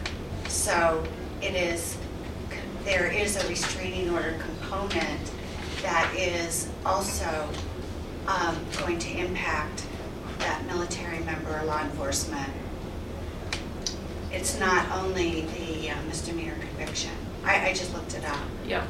I'll take another look at that because I've always understood Lautenberg to apply only to convictions because we have Brady when we're talking about the civil protection. It says, or the subject of a restraining order. I'll check that out again. I think it's if you violate, say you have a no contact order of protection, it says you can only send 3 text messages a day. You send a 4th text message, so you're found guilty of interfering with judicial proceedings. I think that's going to trigger Lautenberg. I'll take a look at that. It says there's 9 categories. It says, or restraining order. Yeah. You mentioned military and law enforcement. As I said earlier, Arizona statute doesn't provide any exemption for military or law enforcement to carry a weapon while on duty. Brady and Lautenberg, well, no, I'm going to say Brady because I'm not sure about Lautenberg. Lautenberg doesn't. Brady does have an exemption for military and law enforcement to carry their duty weapon. So for some, depending on when they're considered on duty, they may be carrying that gun all the time and doing so lawfully. Is there a question back there? When you schedule a pre-issuance hearing, none of the Brady can apply till after the hearing, correct? if you give the defendant notice of the hearing and the opportunity to participate, which you're setting that up by having the pre-issuance hearing, and you can confirm actual notice was given to that defendant, and if they meet that smaller intimate partner relationship test, Brady will apply. Well, I had a very unique circumstance that the petitioner was a DPS officer and the defendant was a DPS officer, and they both worked at the headquarters, and it occurred there. And I really had a difficult time even considering the order without some kind of pre-issuance because of the gun situation. Now, that's why I'm asking you. If you schedule a pre-issuance hearing, that doesn't impact Brady until after the hearing, correct? Well, after is kind of iffy. The mere fact that you are scheduling a hearing and giving notice to the defendant and an opportunity to participate sets those wheels in motion. So if actual notice is affirmed, even if the defendant doesn't show up for that hearing, if you affirm or modify that, if you issue an order at that pre-issuance hearing and there is that relationship, then Brady's going to apply. May I quote this for a second? Sure. On number 4, Brady, did defendant 1 receive actual notice of the hearing and 2 have an opportunity to participate in the hearing? Then if yes to both, go to step 5. If no to either, Brady does not apply. Right, you have to have actual notice and the opportunity to participate. Right. So like you just said, if the defendant didn't show up, that's a no. But if you know you gave that defendant actual notice, if court staff handed that defendant a notice across the counter, defendant had actual notice. So you have to determine that the defendant had an opportunity to participate in the hearing by the notice. Is that what you're telling me? Yeah, the notice goes out, you know the defendant got the notice, defendant didn't show up, defendant waived the opportunity. So move on, because Brady is going to apply if you've gotten that far down the card. Thank you. Any more questions about firearms? Thank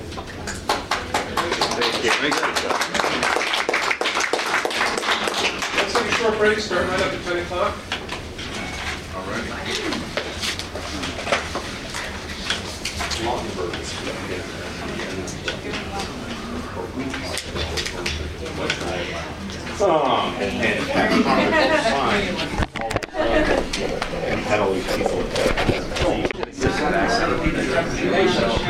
Let's take our seats, please. Hey, judges, please. All right, and we're going to finish today with a bang. We do have a couple of dynamic presenters. Excuse me, quiet, please. Judges, thank you. We do have a couple of dynamic speakers. Tom Alongai is someone who does a lot of speaking about domestic violence and orders of protection. I saw him at the Glendale Domestic Violence Conference, and it's a powerful performance. He does have a lot of firsthand knowledge of domestic violence and their victims. Commissioner Wendy Morton is a double threat because she was both a lower court judge for Scottsdale, and now she's a commissioner doing family court. So she's seen orders of protection from both levels, and they both are frequent presenters on orders of protection and domestic violence, and we're really, really special to have them here today. So let's give them a good hand.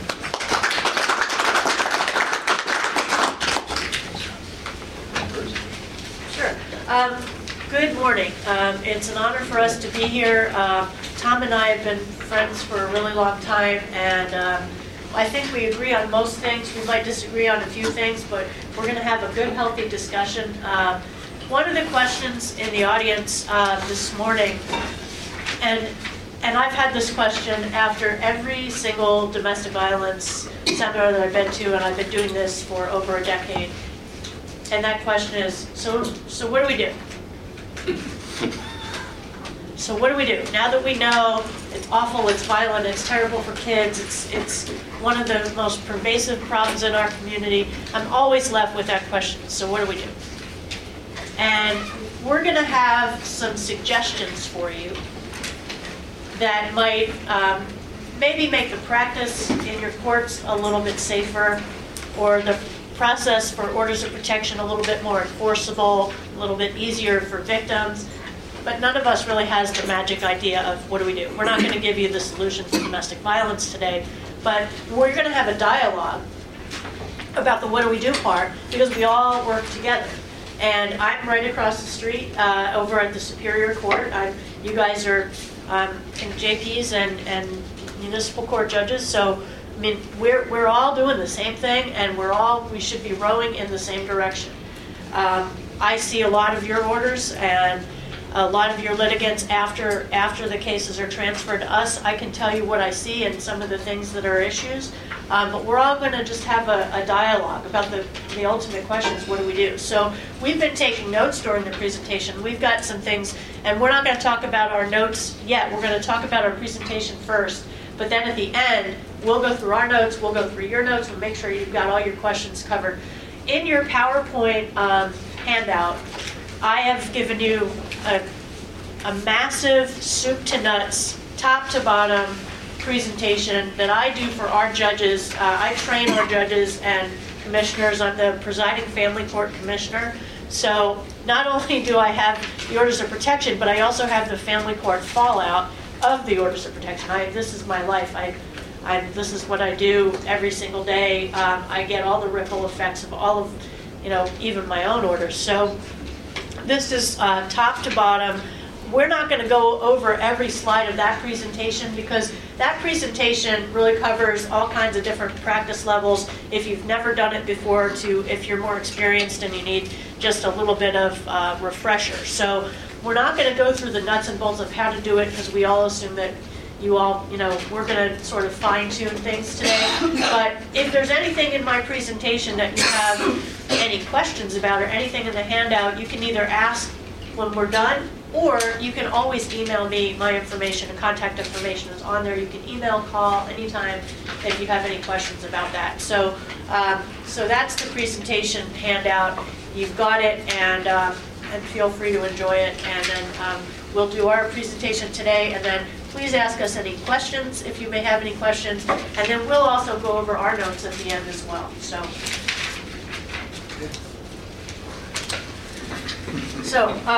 the first slide is who's first, and this is really to talk about who it is that is in front of you. Who is your plaintiff?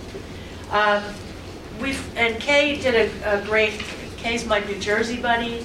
Represent. So excited. We have a very heavy concentration of East Coasters here. Charlie is an East Coaster also. So I'm happy about that. But anyway, who is the plaintiff? And as Kay talked about, we're talking about intimate partner. We could be talking about a family member. We could be talking about a roommate. We could be talking about, and I've had, for some reason, I don't know if it's spring is in the air right now, but I've had in the last week 4 parents coming in on behalf of teenage daughters who are having sex with teenager boyfriends. And it could be that scenario. Then good luck trying to solve that problem. That's a whole other seminar. But that's at 1:30. Yeah, that's at 1:30. That'll be over lunch. So the question is, who is your plaintiff? Now, I'm not going to. The obvious plaintiff is, intimate partner or parent, or that's the obvious. But sort of the non-obvious and the thing that we've had a little bit of issue with lately is if somebody is coming in on behalf of somebody else. And that can happen if you find that person is an appropriate person to come in on behalf of somebody else. So let's say, and these are third-party requests. If you have, I had a case where a woman came in on behalf of her mother because her mother had been run over by her mother's new boyfriend. Her mother was like in her 70s, and the new boyfriend had run over the mother with the car and put her in ICU. And the adult daughter came in to ask for an order of protection to keep the boyfriend from coming to the ICU and further harming the mother, traumatizing her. And for all I know, the mother had no idea that her daughter was even there asking for an order of protection. I had no idea that the mother even wanted the order of protection. But we can ask, I asked her what was going on, and somebody is asking for an order of protection on somebody else, for somebody else, on behalf of someone else. If that person is either temporarily or permanently unable to make that request on their own behalf, we have to determine if the third party is appropriate to request that relief. If we find that that person is appropriate, we can issue that order of protection. And I did. Now, where would that go? It looks a little funny, so I just want to we wanted to mention that. Let's go to the next slide, I think. You won't see this on the You order. won't see that. So, on the plaintiff line, the plaintiff is the mom. The plaintiff is the person for whom the order of protection is being sought. But right underneath of that will be the person who's seeking the order of protection on their behalf. That person actually will be the person who signs the petition for the order of protection on behalf of the plaintiff. So we see that in a lot of different ways. It's kind of sometimes the plaintiff is listed as a protected party, the person for whom the order of protection is being requested, but the person for whom the order of protection is being requested should be listed as the plaintiff. The person who is doing the asking on their behalf should be listed right underneath, and it should say on behalf of, and then they sign it on behalf of mom or whoever. Now, this is appropriate if mom is incapacitated. We have a lot of elderly parents who, they might have Alzheimer's, they may be of advanced age, they can't get to the court, and I feel silly asking, because I see, okay, I know it says 1925 on here, and but I have to ask, can mom get down here by herself? The answer is no, because that's my asking if they're an appropriate person to ask for that on their behalf. A police officer can come in and ask for an order of protection. We had, not too long ago, police victim advocate came down and asked for an order of protection on behalf of the victim because the victim, when she went to report, the victim was pregnant. And when she went to report the order of protection, she had been so battered that she suffered a miscarriage in the detective's office. And so they sent a victim advocate to ask for an order of protection on her behalf. Those are occasions when you can do that. If an attorney comes down and says, my client is at work, no. It's not for convenience purposes. It's if they can't do it themselves. So if the plaintiff parachuted down from there and can't get to court, that might be a valid reason. If they're stuck, not if they're on vacation. So that's how you interpret in two different ways. So if it's for convenience purposes, no. But if they can't come down, if they're incapacitated, either permanently or temporarily, somebody can ask for order of protection on somebody else's behalf. One of the things, in fact, the thing that Commissioner Morton and I were asked to make sure we talked about today was the intersection between family court and protective order court. In addition to practicing law, I'm also Judge Pro Tem in the Superior Court, so I get the lucky chance from time to time to cover a calendar, like a protective order calendar or even family court. And the one thing that I wanted to make sure I talked about today is something that you won't see in the code, but it's probably something you all sense as justices of the peace or limited jurisdiction judges in any other context, which is that when a plaintiff is coming in and there's other stuff going on, family court, kids are involved. We've already touched on it this morning.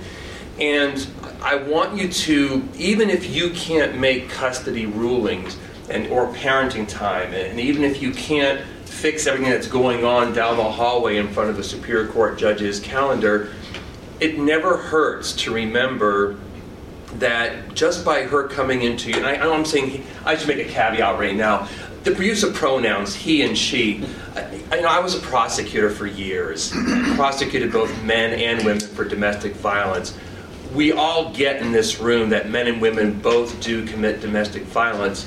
In another seminar, another time, we'd be happy to talk about the dynamics of who does it more, why, the statistics about the severity of the violence, the motivation for it, because those are all rich topics for discussion. But when I say he and she today, I want you to know in advance, I get that the violence occurs between genders both ways.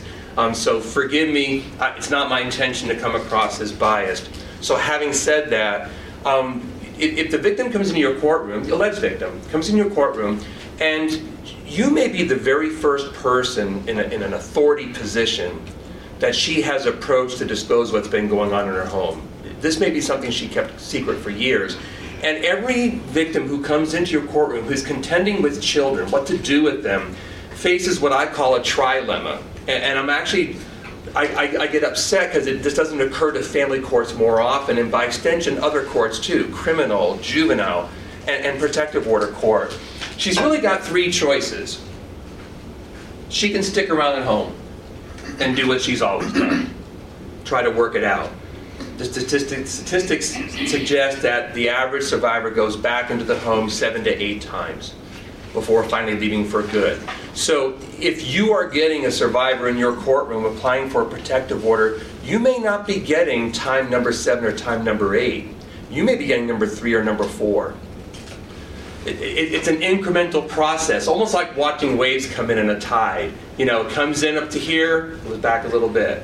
Back up to here, back a little bit. And if you were dumb enough to lie down in a blanket and fall asleep below the high tide mark, one day you wake up and now the high tide's washing over you because she's finally made the decision to break and do it. Don't make the mistake of assuming that her appearance in front of you means that she has reached that point yet, because it could be an intermediate stage. So she may be still muddling in her mind, is this the right thing to do? You know, Wendy and I, we were talking in the car on the way down here about the obstacles that survivors put in their own minds about, am I doing the right thing? Should I just walk out the door? If I have to wait here more than 5 or 10 minutes to be heard, should I just go ahead and go home and maybe work it out a little bit more? All that's going through their heads. So she's still debating, could I stay home and stay put? Choice number 2, I can take the kids and book. Forget this court stuff. I'm out of here. The guy threatened to kill my kids. He threatened to kill me. I'm not waiting around to see what happens. The prosecutor's office tells me they can't guarantee jail time, that he'll get 48 hours. They keep calling it a probation eligible offense. He'll get diversion, so why am I even bothering making a report? I'm out of here. And of course, then they face the prospect of living their life as a fugitive, always wondering, will this be the day that the police knock on my door because my batterer finally found me under my assumed name, and now the kids go back, and of course, what are her chances of ever seeing the kids again? No family court will ever give her the kids again because she abducted with them. And then the third choice, she can take off and leave the kids behind for her own sake. A last-ditch effort to protect herself. And you can imagine how many, women want to leave their kids behind in this situation. Not most times, but a lot of times, the breaking point, that time number 7 or time number 8, the reason they do leave for good is because the violence has now shifted from them to the children in the home. Now you're probably wondering, what on earth does this have to do with protective orders? My answer is everything. Because that's the debate going on inside her head when she stands in front of you and says, will you put the kids on the order? I know it is vogue these days to get irritated with domestic violence survivors who come into the courtroom and say, I want to put the kids on, and if you're not going to put the kids on, then there's no point in my being here. To someone who observes from the outside, that looks like manipulation of your court. They might think, well, obviously you're not here for protection, you're just here to get a custody order. So go down the hallway. Now, legally, that's a correct statement to make. It is important to educate survivors that that is a necessary step. You can't use protective order courts to accomplish through the back door what the family law, Title 25, would require you to do the front. I bring it up here because I don't want you to have the knee-jerk reaction that just because she makes that request, there's something inherently dishonest about her, that she's playing with you. I just want to mention, before we get to the elephant room, which is the kids on the order in more detail, I want to tell you a personal story. I have a friend, she was in my wedding party. She lives in Pennsylvania. Her name is Leslie. And she is a nurse by trade. She is in a 20-year marriage to a guy who is a jerk. He treats her terribly. He gave her a black eye once. He pushed her down the steps once. He broke a glass frame behind their bed and shattered it everywhere, glass everywhere. And she has they have 2 children together, 13 and 16. And she calls me on occasion. She's developed a bad drinking problem as a result of trying to cope with this issue. Her husband is a steam fitter in Pennsylvania. The economy's really up and down. He's been out of work for very long periods of time. And she never knows, and I know this because she tells me, you know, she does not know from one day to the next what she's coming home to. A lot of times he's just home drinking all day and she's working. She's the one paying all the bills. She's the one doing everything with the kids. And she'll come home and he'll be tapping his watch, where have you been, if she's 5 minutes late. Now, I was a sex crimes prosecutor. I was a domestic violence prosecutor. I've been a judge since 2002. This is what I do every single day. She's a nurse. And I remind her constantly, you have had the same training that I have had in domestic violence. You see every day the effects of domestic violence. And I've talked to her about, you know, leaving and getting a safety plan and getting an order of protection. She won't do it. And she said to me all of the classic things that victims say, I'm staying for the kids, even though we say you're training the children on how to be victims of domestic violence. All of those things she knows, and she said this to me. I know it intellectually, but I just can't do it. And every day I think of her when I have litigants in my court, because I want to run the kind of court that if Leslie came, if she finally got the courage, because to this day she has not gotten the courage to do it. I've given her, you know, as much resources as I can give her from where I sit. We've even had her talk to people in Arizona from shelters, so that not to talk to people in Pennsylvania. She's afraid to talk to anybody in Pennsylvania because she thinks somebody's going to find out. So I know that if she's got to wait more than 5 or 10 minutes to come see a judge, she's going to leave. I know what it's taking for her to come in to ask for an order of protection, because we've had this conversation over years and she won't do it. So I understand. And so when Raquel came in this morning, when Raquel talked to you, she's our unbelievable victim advocate who works in our court. When she comes in with a victim who is hysterical because the guy actually came to court, this happened last week in my court, he came to court stalking her, trying to talk to her. We want to make sure that that is a safe environment. And so that's the one, you know, what can we do? That's the one thing. The one thing we can do is get them in fast. Be empathetic, be sympathetic, be compassionate, be patient, understand what Tom says about you may issue the 7th order of protection that they've had. And every time they come in and get it dismissed, tell them they can get another one. Give them a safety plan. And just be patient and understand that that tide's going to roll in and roll back and roll in and roll back, and it's going to frustrate the heck out of me. But I want to make sure that I know that if somebody like her, and I know because there's lots of family members who sit in court who are there because they finally said, look, I will take you there. And I would be there for her if she needed me, if I were there physically in Pennsylvania. So I know that their friends and family members have said the same thing to them as I've said. Get out. What are you waiting for? What are you going to, you know, all of that. And you just got to keep being patient. Yeah. Hi. When an order of protection is dismissed for FDA, failure to appear, of the plaintiff, is that a dismissal with or without prejudice? It's always if it doesn't say it doesn't matter, because if an order of protection is dismissed, a person can still come in and ask. So it's always without prejudice, because we don't say with or without prejudice, because that's a criminal justice term. That's not a term that we need to use in an order of protection. Orders of protection, you can get an order of protection, you can dismiss an order of protection, you can get another order of protection. If it's dismissed because they don't show up, they can get another order of protection. They can based on the same acts? It depends on, you know, I'll ask them why they weren't there. If they tell me, you know, I wasn't there because he took my phone and took all my mail and I didn't get notice or whatever, then I may grant the same order on the same acts. It all depends on what the facts are. It's Rule 10 of the protective order procedures does make it clear that there's no limit, if you will, in the number of orders you can get. But I think I get what you're saying. I had to litigate a case like that in a completely different context, but the idea was the same. it was of all things, a driving while suspended case. I used to be a prosecutor many moons ago. And to be convicted for felony driving while suspended, you had to have 3 predicate priors for driving while suspended. And we would occasionally get these cases where the person would commit 1, 2, and 3, and then go out and commit a 4th. And so we would argue, okay, we're not using 1, 2, and 3 again, we're using 2, 3, and 4. And if you did it again, now we're using 3, 4, and 5. And the case actually went to the Kansas Supreme Court. I mean, the cases they turned away, but they took that one, right?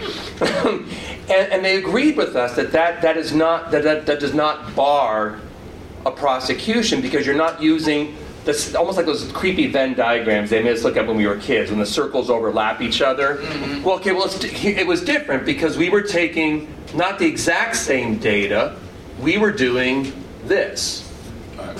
Same thing with domestic violence. I suppose I can't find any case on this, and I've always wondered. I suppose there might come a circumstance someday where a plaintiff comes in, tries to get a protective order, defendant challenges it, goes to a trial, quashed for insufficient evidence.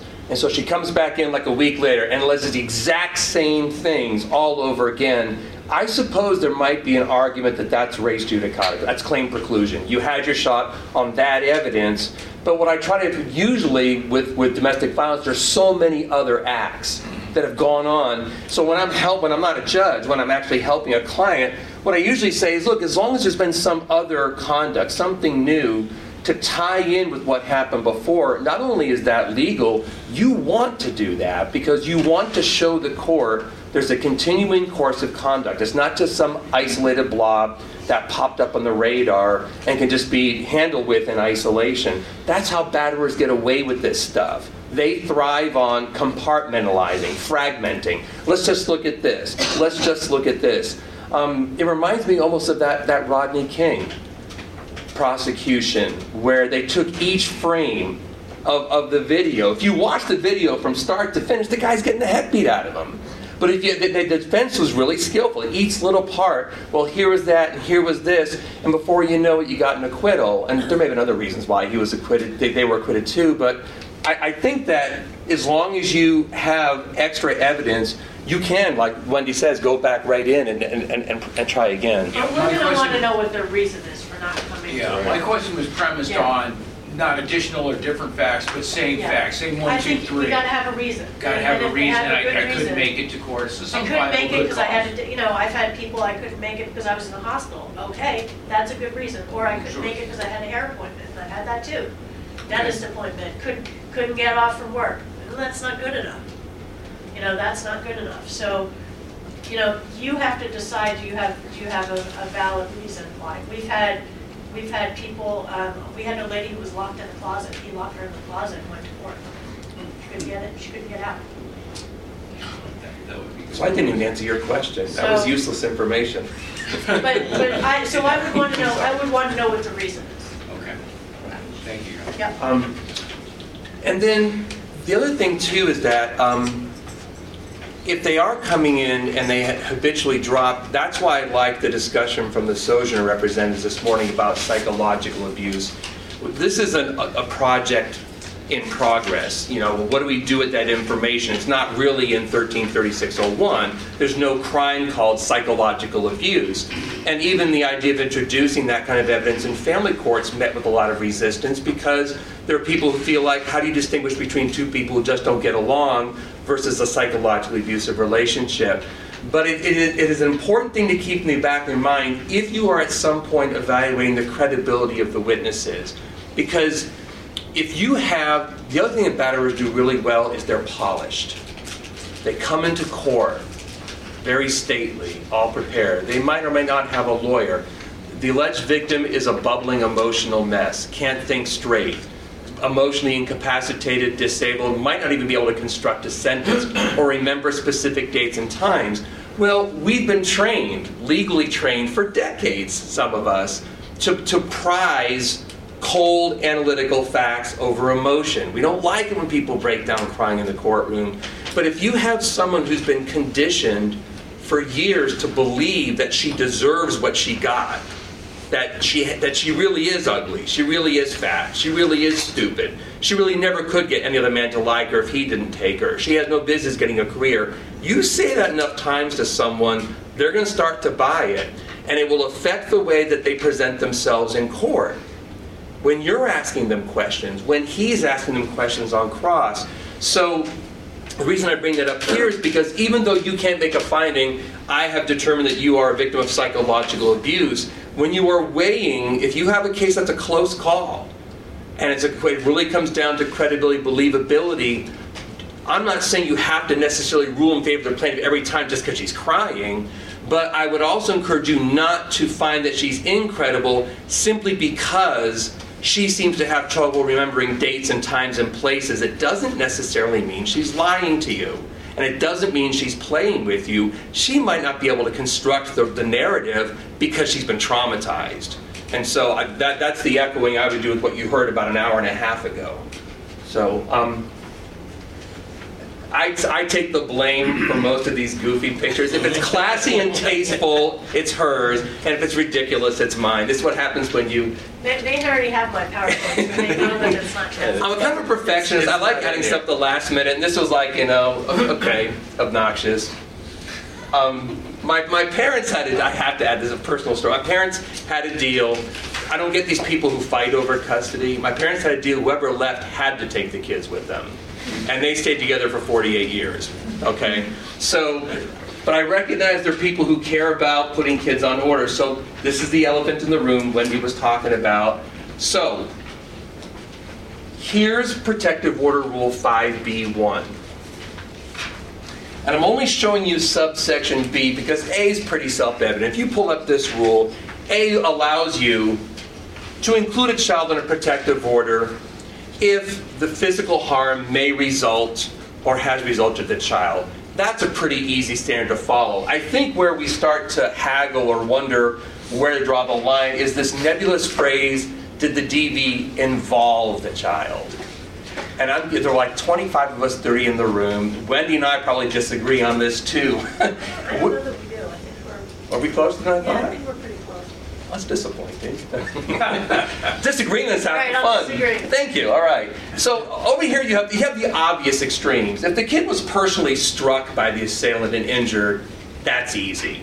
Similarly over here, if the kid wasn't anywhere around, nothing has ever happened before, and the kid found out about it 3 days later when he came back from camp, I think, and I tend to be pretty, liberal's the right word, but I tend to be really looking to make sure that kids are okay when I give a protective order. I'm not sure even I'd be comfortable doing that because the kid wasn't involved. The kid wasn't there. The kid wasn't hurt, didn't see it, didn't hear it, wasn't traumatized by it. There may be an ongoing problem that will have to be addressed in family court in terms of role modeling by a batterer with kids who are growing up. But the trick is, where do we all fall on this spectrum? And I bet if you polled us all in here, we might have different ideas. If the kid was in the next room and heard it but didn't see it, is that enough? If the kid wasn't crying and didn't seem particularly responsive to it. If the kid called 911. And you have some examples too. Yeah, so I had a case where mom was screaming for help, and the daughter, this was back, I'm dating myself, but this was an actual phone that had wires in the wall, and the child was on the phone with 911, and dad came and pulled the wires out, and the daughter ran down this, I think she was like 12, she ran out of the house, and it was like an apartment complex, and she went banging on the doors to try to get help, and dad ran after her. So that child stayed on the order of protection. That child was clearly involved. If you have mom who's severely injured and the child is calling for 911 and the child is physically interjecting him or herself to try to protect mom, or something is thrown and the child gets hit instead of mom, those the rules, and I know that the rules have been sort of reordered and simplified, but the rules haven't changed when it comes to this issue. And the basis of the rules and the reason that the RPOC rules were designed the way they were is to contemplate what the framers of the rules call the zone of danger. If the children are within the zone of danger, then you know, perhaps the children were involved under the rule, then the children should be on. I'm much less liberal when it comes to putting children on the orders. I try, I especially the common, now, and let me make sure you understand, if they're not common children and there's an act of domestic violence against the parent that they belong to, they go on the order without having to make these findings. This is just the common children. So I am pretty strict about putting children on orders of protection. But if I see a child that's involved, that's in a zone of danger, like those examples, then they go on and they stay on. You're all going to have your own take on that, and that's okay. I mean, this is why you're judges. You exercise discretion, and the appellate courts will usually uphold that discretion as long as it's not abused. So it's perfectly okay. If the front row here, if you guys are more here, and the next row here like that. There was a discussion about an hour ago about you know, how to handle the situation, what are the repercussions if I check off the box for credible threat for firearms. And we can replicate that same fear, what's going to happen if I do this? Will some other consequence come down the road? I've noticed that in domestic violence intervention in particular, there seems to be so much fear of, well, if I do this, what's going to happen here? Not just the survivors do, we stakeholders do it. When you're a crisis center worker advising a client what to do, or an attorney, I think there reaches a point, though, where you can so overthink it and so worry about what the consequences are that you have no control over, that you almost outbox yourself, and instead of just voting your conscience. So I guess the point I would make here, there is a case now, it came out in 2014, Courtney versus Foster. It makes it clear that superior courts have plenary Title 25 authority to amend your protective order if they think it's appropriate to do something different with the children. I regard that as being a liberating force for you, because whereas in the past you might have been worried, because Judge Foster's position, the reason it got reversed was because Judge Foster's concern was, hey, we've got this valid protective order. She's gotten her one hearing. The defendant was the mother in that case. I have no authority to go back and change this protective order. And the Court of Appeals said, of course you do, because you have decision-making authority, no pun intended. You have authority over what to do with these kids. Let me throw out three things before I want to get you. Number one, if you're going to... I would have called on you, just so you know. If you're going to leave the child, if you're going to not put the child on the order of protection, you cannot, please, do not put a strict no contact order where they can communicate at all, because that's effectual. That's basically giving custody one to the other. And I just had two in the last 2 weeks out of the city court, whose name I shall not mention, that it was parties have common children are not on the order, parties are to have no contact whatsoever. That's impossible. And so, in my PowerPoint is my standard language. Feel free to steal it. You have my permission. That's the standard language that I use when they have children together. I asked them, how do you want to communicate? By email, by phone, by text? And I put, the common children are not, N-O-T, capital, not on this order of protection. This is not a custody or parenting time order. Defendant is not prohibited from seeing his children. Defendant may only communicate by phone only, and only to discuss the party's children. No other contact is permitted. No other type of contact is permitted. Okay, so that's number one. There's a lot in my PowerPoint about the other orders box. If you take away nothing from me for the rest of the day, please take away the other orders box should be, and I have the devil on there. It's the devil. It will get you in trouble. It will cause your orders to be very unenforceable. Okay? The more you put in the other orders box, the more trouble you're looking for. So if you put down how many text messages they can send per day, no police officer is going to enforce that. If you put down how many emails they can send or how many phone calls they can make, that's getting into parenting time orders. Do not put parenting time orders, even quasi-parenting time orders, in orders of protection. Don't put where they can pick up and drop off the kids. Please don't put that if the kids aren't on the order, they can go to the house to pick up curbside. What's the most dangerous time for parents besides the time that they leave? It's the time that they pick up and drop off the kids. It's the time that they are looking the kids over up and down the bruises and videotaping and audio taping each other. It's the time of highest conflict. It doesn't make any sense if they are violent toward each other, if it's not safe for them to be together, that they be together only at the very most conflict-fraught time. And you laugh, but we actually had a Superior Court judge. He's a colleague of mine, God bless him, I will not tell you his name, but and he's not on rotation anymore, but Dad threatened Mom with a knife, and the only contact that was allowed was pick up and drop off at the curb. What makes that safe? What is the magic detail about being at the curb in front of the house that makes it any more or less safe than any other place? And I would submit to you it doesn't. So if it's a keep-away order, it's a keep-away order. That's it. But they have to be able to communicate about the kids if the kids aren't going to be on the order. I was going to say something else about it. So please keep your other order section. Like, I would avoid it like the plague. The other thing you need to know, and I'm sure you guys have all experienced this, what they put on the petition, I want the kids, I want his kids, I want her kids, I want every relative, I want every place I might possibly be, and you just give the order of protection to the plaintiff and nobody else. Then they go take it to the police, and they say, look, my kids are on the order, and they show the police officer the petition. And the police officer doesn't look at the order, they look at the petition. And it says, this is not a court order, right on top of the petition. You know this, right? Police officers, we are working on training like crazy, but there are times when, like Tom said with the firearms, your firearms are going to beg that hearing. Your kids on the order are going to beg that hearing. You're going to make that hearing happen. That's okay. Don't be afraid to put the kids on the order if there's a danger to the kids or if the kids involved. If there's a hearing, there's a hearing. That's fine.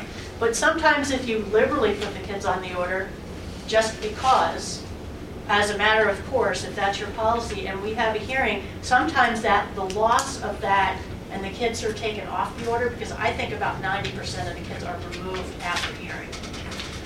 That's been my experience. That emboldens the other side. That could sometimes make it more dangerous to see. They didn't believe you that I was a danger to the kids. So now the kids are off the order, and now it becomes worse. We can't anticipate every fluctuation, that we have a ripple effect. Sometimes we think we're doing a good thing, but it has a reverse effect. Just think about it. Sometimes that could cause more problems than not, and I want to get confused. It's easier for me to put the kids on the order if she's standing in front of you with a waiver filing pay form for Superior Court, and she's going to file in Superior Court for divorce next week, and you know that your case is going to be transferred and the family court judge is going to hear everything anyway. They're not going to hear everything anyway unless the other person asks for a hearing. Well, at least it'll all be in front of one judge, though. Right. With the problem we have, and it's maybe especially a problem with Northwest, because we have family court judicial offices in our building, and that's not the order of protection scenario, it's the injunction scenario. And we have, and it's usually ex-wife does not like new living girlfriend. Exactly. And they lose in family court, walk down the hall, get an injunction against harassment against the thing they just lost in family court. We don't know they just lost in family court, and we're getting she's hitting my kids, she's using drugs in front of my kids, da da da da. Right. If I put kids on that injunction, it's not being transferred back anywhere, because I'm modifying the child custody order literally. Right. And I can't transfer it back to family court because family court won't take it because the parties are different. Right. To me, that's a perfect place for a pre-issuance hearing. So you know what, I'm going to get both parties in front of me and I'm going to hear what's going on. Yeah. Because then you're not, that's just, I want to hear from both parties. And let the emotions die down. Yeah, and just, doing drugs in front of the kid, I don't think that's enough. Hitting the kid, definitely. Okay, but then you're looking at, when did that happen? Because a lot of times I'm here in March and that happened in December. Okay, and what's going on? And I might set a pre-issuance hearing if it's not an emergent issue. And in the end, and that's why I threw the bit about voting your conscience. I mean, in the end, thinking it through, there's been no shortage of energy in family court these days, not always for better, but often for better. There has been a lot of energy in family court about promoting equal access, joint decision making. It really is all the rage right now. And I have to believe that in that scenario where someone comes down dishonestly into your courtroom and manipulates you, if you look at the evidence and you believe it's appropriate and you thought you were doing the right thing, the kid's on there, hard to believe anyone's going to blame you if later on father comes back and says, hang on, there's a remedy for it. At some point we have to trust people to use the system that's designed for them, to go to family court. They certainly have sanctions available for people who misuse a limited jurisdiction court. I would just hate to see the reverse happen where, for fear that that's going on, you deny the protection and it turns out actually something really awful was happening. But I would echo Wendy about 99% of what she said. I think if I knew a kid had actually been struck by someone, I might go ahead and put no contact with the kid on the fear that taking a phone call from a guy who had just punched that kid in the face might be upsetting or traumatic for the child too. But I would certainly expect, and probably even tell the parties in court that, hey, just so you know, that there's a long-term procedure in family court for handling this, and just so you're going to have to go there at some point and resolve this. And Charlie asked me to mention, we cannot do anything temporarily with orders of protection. There can't be a temporary 30-day no contact. There can't be a temporary 30-day exclusive use. Orders of protection are last from a year from the date of service unless and until they are modified or dismissed by the party or the court. So there's no such thing as a 30-day. We do not have the right to do that. The court has since, that used to happen a long time ago. The court, we've had a statewide video telecast. We've had bench books issued. We've had all kinds of training since then. So please do not put anything on a self-expiring term for anything. Just, it doesn't happen.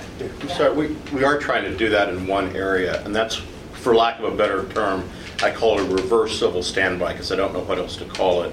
And we're going to try to work on the best practices for it. And that's when the victim wants to go back to the abuser's house and get her stuff. That's perfect, because I'm going to talk to you about a scenario that just happened. And, okay. And I hope that addresses that. Okay. You have used up your quota of questions. That's a perfect segue to this case. So let's just. Here we go. Let's just go right to Carol. Okay. So that's a perfect segue. Carol Sanders was in my court on November 12th of 2013. She came in, both parties had counsel. Michael Sanders and Carol Sanders both had counsel. Carol she had an order of protection that involved her 14-year-old daughter, Audra. She asked for Audra to be removed from the order of protection.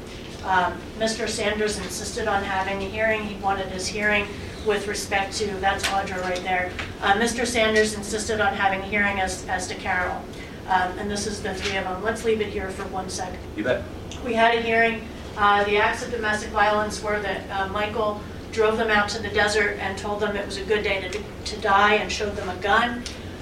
He hit Carol on another occasion on a family vacation. She kept going back, kept going back.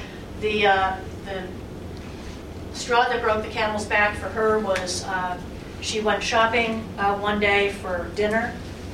She made a stop along the way somewhere else. She called him. I guess she had fish, and it was the summertime. He went ballistic because she had wasted the money making that other stop. He said, don't you have fish in the car and you stopped at Home Depot? Are you out of your mind? Blah, and he totally blew up at her.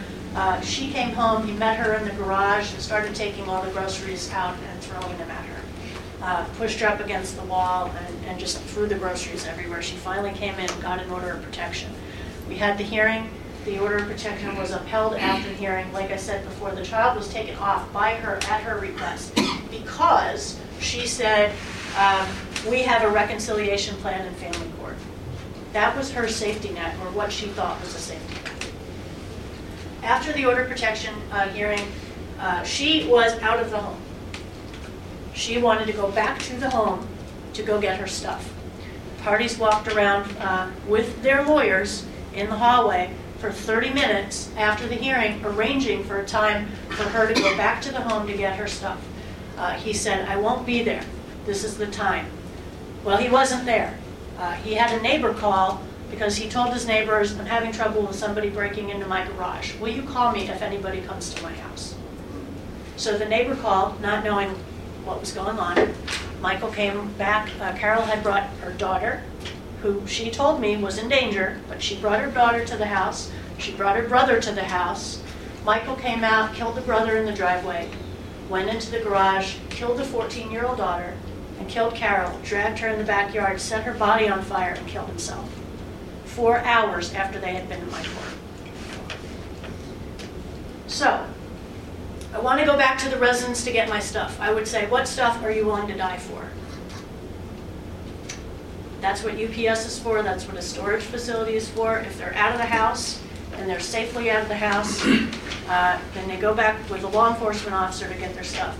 She knew that she could do that. Her lawyer said, you can go back with a civil standby to get your stuff. She said 15 minutes is not enough time. So, I'm going to tell you the second story. The second story is the story of Sarah Drewer. Sarah Drewer did the same thing. Sarah Drewer got an order of protection. She was safely out of the house. She went back to get the diaper bag, the baby supplies, the diapers, etc. She took their 3-year-old going back to the house. Husband was there, threatened her with a gun. A workman was across the street, happened to hear the ruckus, and risked his life to go help her. Took that child across the street, said, I'm going to take the child, and walked across the street with the child, and father killed himself and her first, and then obviously himself, because she went back to get stuff. So I'm a little sensitive about going back to get stuff thing. Now, this wasn't a case that was in front of me, but Carol Sanders was.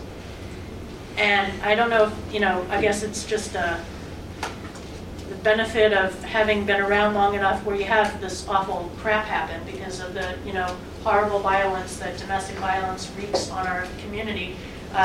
They mentioned this morning, the Sojourner folks mentioned we're 4th in the nation in homicides last year. And these homicides both had valid orders of protection. Sarah's hadn't had a hearing yet, but Carol's had a hearing. And Brady applied, and we went over Brady. And, by the way, at hearing, he made a big show of telling me, here, you want to see my bill of sale? I've already gotten rid of my weapons. He made a big show of that, I remember, because he had the piece of paper, and his lawyer said, do you want to see it? And I said, no, because it didn't matter. Because he can sell, as we've seen, he can sell 20 weapons and have 1 left. So I'm going to propose to you that that's just not a safe practice, and just don't do it. If they need to get stuff, they should go back with a law enforcement officer, or they should make arrangements, put it in storage, put it in the mail, do something else. But if they're going to put themselves in harm's way, there's nothing you can do about it, but I wouldn't be putting anything on the orders of protection that would facilitate that. Yes? I issued the original order from Wisconsin. Yes, because it came out of Justice. And what was ironic about that is I said to her, she told me the story about Lake Pleasant, and I said, ma'am, there's a family law, you can go to family court and file here. And she promised me that's where she was going. After I gave her the order, I held up the order and I said, this doesn't stop a 45. Now, let me tell you something. Every time I'm issuing an order now, I'm telling that story. Because they have to understand that they have some responsibilities. And I use that point, and I feel like I'm responsible for that because I didn't convince her to not put herself in that position. Because not only had he done that, he had set the stage with the neighbors by going by for some period of time before they were there because he had that plan. Right. And he had threatened her that he was going to burn her daughter up more than once. And the jealousy was between him and the daughter and her relationship, not anything else. And the guy was nuttier than a fruitcake. But you know what? But he wasn't nuttier than a fruitcake in my court. In my court, well, he was a good hunter. He was exactly like Tom said. He was very controlled. He was very this was a classic. She was very scattered. All of that. Yeah. But one thing that I'll say, and I think it's a good idea to talk about this case because I think it's very, very instructive, and if nothing else comes of it, we all learn from it. I think we have to learn from it. But one thing that upset me the most is that in the media, and especially after Sarah Drewer's case, there was an article in the Republic, and it basically said, you know, all of this goes to show victims of domestic violence that there's really nothing that they can do to keep themselves safe because this is just a piece of paper. And that is not true. Because both, please, I'm not blaming the victims, but there is something that victims can do, and that's to take some responsibility in keeping themselves safe and not go back. Not go back for stuff. I mean, we can't control the dynamic of them going back and forth and all of that, but to have a feeling that an order of protection or a family court reconciliation situation or anything is going to be a protective shield it's a panacea. And in this case, both of these women went back for property. And so I would say no reverse orders, just say no contact and let them, you know, I would encourage them not to do that. And to use a civil standby if necessary. Yeah. I hope you. Well, I wanted to do the civil standby. I was just because I'm concerned that if they have to leave all their possessions, then they're not going to go through with. They'll say, "Well, I don't want the order." There's a practical reason. And just tell them, you know, you can go back with a law enforcement officer. Yeah. But not to put possessions over safe. I'm sorry, I'm going to put a face to that. I went and got a protective order against an old boyfriend when I was younger, and I asked to be able to go back to get my stuff and was denied. And by the time I went through the process to try and get that overturned, he had sold everything I owned. But you're alive to talk about it. Yeah, except I didn't have a dollar to my name or clothes that I didn't have on my back for the week while I was trying to get it fixed. So I understand that, but coming from the other side, I felt safe enough to go back there. That was my individual choice. Right. And at 26, 27 years old, I had to figure out how to get from Florida to Houston to where my mom was. I had to figure out how to, and I had no money. Well, I mean, you can, you can make that call. That's your call to make. But I think it's important that people understand that, you know, you're kind of taking a leap of faith. You're taking caution to the wind there to do that. And if that's what you want to do, then do it. Make an informed decision to do it, but understand that it's dangerous. This discussion introduces actually a bit of a paradox, which some of you may have already caught on. When the Sojourner people were talking, they correctly pointed out that survivors understand their abusers better than anyone else because they've had to live with them. And yet we still get situations where a survivor exercises bad judgment in terms of safety for failure to recognize the symptoms of what was about to come. I mean, I'm sure that if these women knew they were going to get shot and killed, that they would not have gone there. So I have this conversation with my clients all the time, going to family court, because on the one hand I want to be respectful and not act like I'm the big shot who knows everything just because I'm Tom the lawyer and I do DV stuff. On the other hand, when I hear them offer a lot of the same rationalizations, you know, hope is a dangerous thing. Hope is what brings you back into the house 7 to 8 times a lot of the time. And it's a constant walking the tightrope between sharing the things that people like Wendy know, that I know, that you know, sharing that information with a survivor to explain, hey, I see that you're locked on this issue. Trust me, this is a mistake. This is why you came to me for help or advice. While at the same time, when she says this is what makes my husband or boyfriend tick, for me to shut up and listen to her so I can give that good advice. And so I guess the shortest way I would answer this predicament is that I think in a lot of ways domestic violence survivors are at one and the same time the most and the least knowledgeable about what's going to happen next. They get that there's a danger. And separation violence, there's that DOJ stat from some 15 years ago, 75% of homicides or near homicides in intimate relationships happen when the separation occurs. So they're not stupid when they stay in the relationship, but obviously I'm glad you're here today. I hate the idea that you were destitute for a week, but I'm glad we can have this conversation today, you and me. And also keep in mind that orders of protection don't go both ways. So there's no need for an order that says that the victim can go back to the residence. The victim can do whatever he or she wants.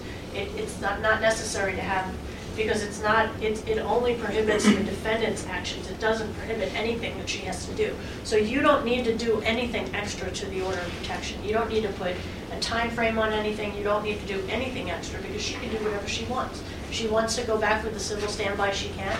If she wants to go back without a civil standby, she can. We don't need anything on the order of protection that says that. The police want it though. Too bad. The police also have to follow best practices too. It's not a best practice to put a time limit on an order of protection for any reason. And it's not a mutual order. So No, I know that, but I'd like for the, if the abuser's the homeowner, I'd like for him to be gone for. Then she can follow. But Right. they won't, the cops won't. There's nothing that we can put in an order of protection that will give them permission to do that. Because it's not a mutual order. It's not any order that confines or prohibits her behavior at all. No, not her behavior, but order him, say he has to be gone for 48 hours from the date that the order is served. I don't think we can legally do that. Okay. And frankly, in the gun context, in the standby context, I always tell my clients, you can assume he's going to disobey the gun restriction. You can assume that when you go to that house where you're supposed to be there alone, that he's either going to be there or have a neighbor watching. It's just smart sense. I love the idea that you're thinking about ways to help get her back on her feet. So I get it.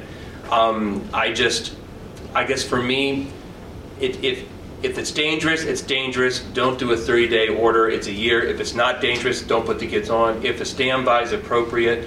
If it's a training issue with the police, and this comes up the issue of, yeah, I mean, if it's an issue of something that needs to be fixed that you just can't control.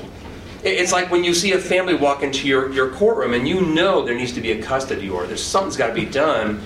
You do the best you can, and they do these wonderful seminars on secondary trauma that we all suffer from burnout from doing these cases. Because seriously, it changes your outlook on life. And as a friend, I would tell you that understand that when you go home, there's only so much you can do. The gentleman in the back says sometimes he blames himself. I hope not, because he did what he could. You go home, you give your family a hug, you pet your dog, you come back the next day and you try again, and try not to beat yourself up because something bad happened that you couldn't change. If I could ask you to remember anything we say here today, it would be that. Let me just ask you, because if it's a training issue with the police, we can resolve it. You can let me know what agency it is, and we'll get with Kay and we'll resolve it. We just had an issue with Mesa PD and AJ saying, oh, there have to be foot requirements on an order of protection, or we won't. That's contrary to best practices. They have been. City has surprised us. Okay, then let us know that, because Kay is here, and Kay will contact them and let them know that is contrary to best practices. That is not safe.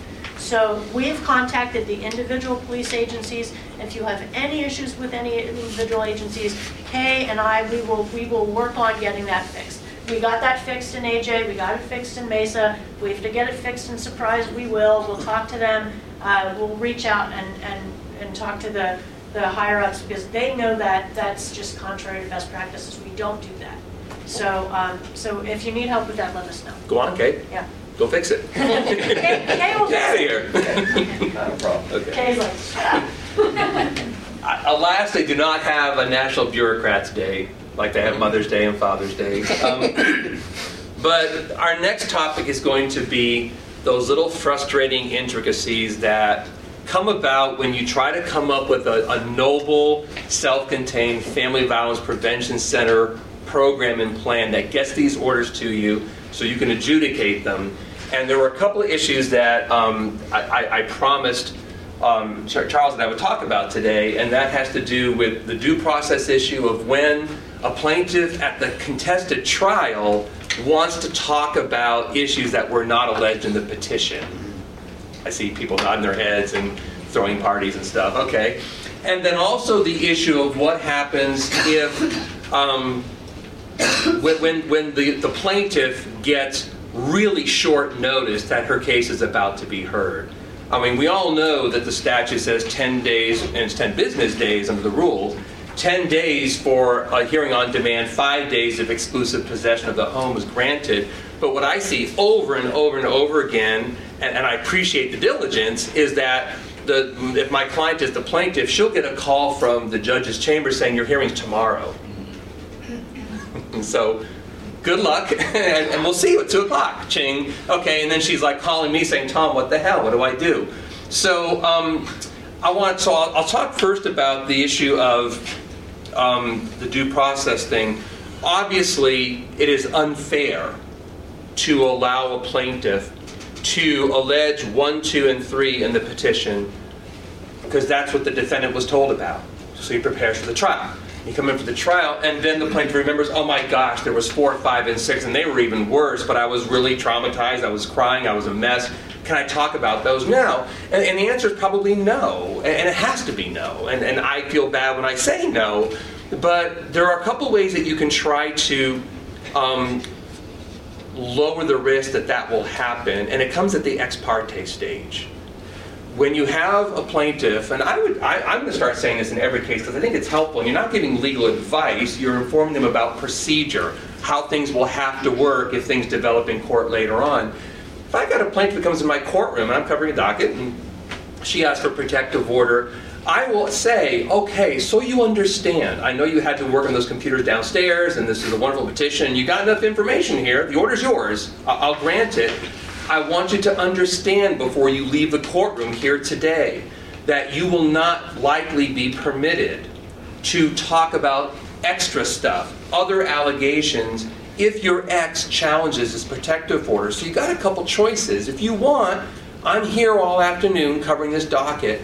Do you want to go downstairs and think more carefully, or if you can safely wait a couple of days and talk with neighbors, friends, teachers, people who know what happened, who saw the marks on your arms, and make sure that you've got the best examples of what happened to you, you might want to think about doing that before you serve him with this order, because once you serve him, the clock's going to start running. And if he's an aggressive abuser, he'll turn right around, demand a hearing in the hope that you're not ready, and now you're out of luck, and you have to go apply for a second protective order.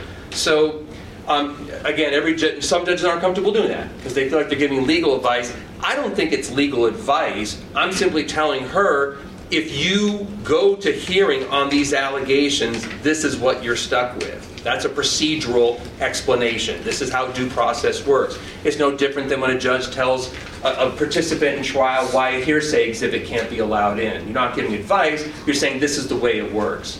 So there's that issue. And then in terms of the turnaround time, what I normally tell my clients when they're approaching me for consultations, for example, is I will encourage them to put, again, if they can do it safely. If there's an emergency, they got to get the protective order, great.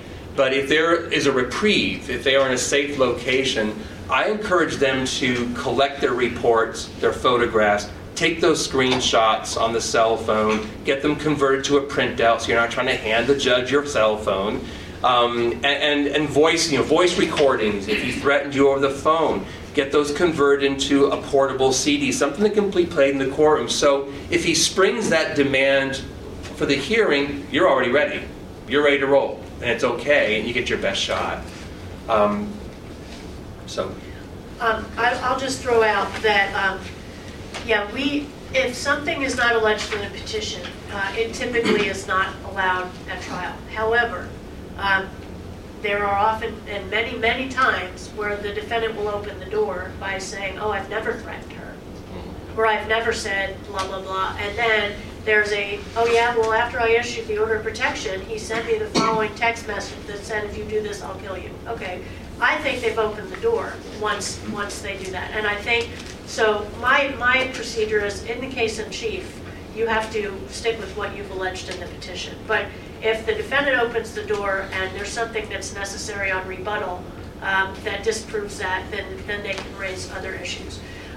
The other issue about, in my PowerPoint, I have an admonition that I read to everybody when I issue an order of protection. And I let them know that we have to have a hearing within a certain amount of time, exclusive use is 5 days. I let them know this is going to be a short notice. And we are not going to have time to send you a letter. We are typically going to call you. We are typically going to send you an email. Please make sure that you have the most updated, fastest way for us to get a hold of you. Make sure the Protective Order Center has a phone number. Make sure we have an email. And make sure you're checking your phone number and your email. Because they can ask for a hearing tomorrow, they can ask for a hearing in 6 months, they can ask for a hearing in 364 days. So you've got to make sure we've got the most updated information to get a hold of you, and I make sure they understand it will be short notice. So we all kind of do the same variation on that, but it's in your PowerPoint, and if you need me to send it to you, I can do that. Sticking on the issue of the limits of forms and how the preparation system works downstairs in individual prevention centers, I've come across situations already where I have seen, because I walked with my client down to get the protective order, I have watched and listened to workers at the Family Violence Prevention Center tell my client, you're not allowed to allege any incident outside 1 year. And that is not the law in this state, and it never has been. I get why they say that, because they watch a lot of judges who try to enforce that 1 year rule with some justification, and it's become so customary that it's become the default, well, if it's not in a year, then it must not be allowed. And so you'll get a situation where someone's giving legal advice downstairs that A, is not a lawyer or a judge, and B, it isn't even accurate. And I'm seeing this over and over again. It's not a one-time thing. So that's probably a training issue for Family Violence Prevention Center. But when it comes to coming into court, I do hear this a lot from judges. And about the only thing I could say on this is, number one, I feel your pain. Because when I cover the calendar, I don't want to hear about 10 years worth of stuff, what's gone on between the two parties. It can be dreary, especially if they're not prioritizing the stuff that was actually violence as you have to define it in the statute. But I would only offer this caution. I love spectrums. I just do. And I would just, if someone's trying to introduce evidence within the 1 year, well, of course. Okay, there's your 1 year. And assuming it's relevant and it meets the relaxed standards under the RPOP, then sure. But what happens when they start asking about this, or this, or even this over here, or this way the heck back 8 years ago? There's no algebraic equation for this, but my rule that I try to use to be fair, and I know that I'm probably more liberal on this too than a lot of judges would be, but domestic violence happens in a continuum. It does not happen in isolation. And there's no one type of batterer who handles his home a certain way, but it is not unusual. And I think Wendy's got an example here in a second. It is not unusual to have an especially devastating incident several years ago. A shooting, a burning, a sexual assault, a strangulation where she almost died and had to go to the hospital. Something so profound that it will live in her head forever. And if the setting for that assault was one that he can constantly go back and remind her of, you may have this horrible incident here, and then this stuff. Hey, you know, some batterers, a lot of them have their own, their little nonverbal cues. They'll tap the table, you know, which that's like a precursor. You're about to get beaten up. And after time, all he has to do is tap the table to get her compliance, and she does it. Well, good luck going into court saying, well, he tapped the table. Can I have a protective order?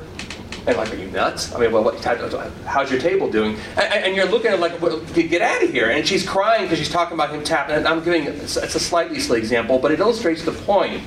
If she's not allowed to talk about, ask her, why does that scare you? Is there something going on? Because and you can be candid with her. You know, man, you're giving me information that I can tell you're unhappy. I can tell you're scared. But the specifics you're giving me aren't enough. Is there something in your background, something in your history that is making you this frightened? The juries are allowed to ask parties questions. So why can't the trier of fact who's a judge? We do it all the time now. In criminal court, where the stakes are way higher, we allow triers of fact to ask probing questions. They have to be approved by the judge. In this case, you are the judge. To find out, to get to the bottom of what's going on. So if you have a situation where there's just not a lot here, just not a lot, it's a close call. You're thinking maybe yes, maybe no. But something, you can tell something's going on. you need to be aware that this may have happened with only a couple little spikes here and there, or maybe way back here, or maybe right there in 1 year, but then there was a reconciliation, divorce petition was dismissed. So the point we're just trying to make here is, I guess I'm begging you here, groveling might be the right word, don't reflexively enforce the 1 year rule right out of the gate. Okay, at hand. I would just point out that both rule and statute allow the judge to go back farther than that year if there's good cause to do so. Right. Right. Yeah, I was just going to say the rules changed, and the rule is that if it's a serious act that's past a year, we can consider it. So you're good to, you're okay. My issue is that it's got to, there's got to be some notice of it, and I think that's the due process component. And Tom mentioned an example. I had a case where there was an act that was over 10 years old, and it was never the subject of an order of protection. It wasn't even a phone call to the police, where the husband took the wife out to the desert and beat the heck out of her. She went back with him, she didn't file anything, nothing, no legal action whatsoever. But he began to threaten her to take her out to the desert again.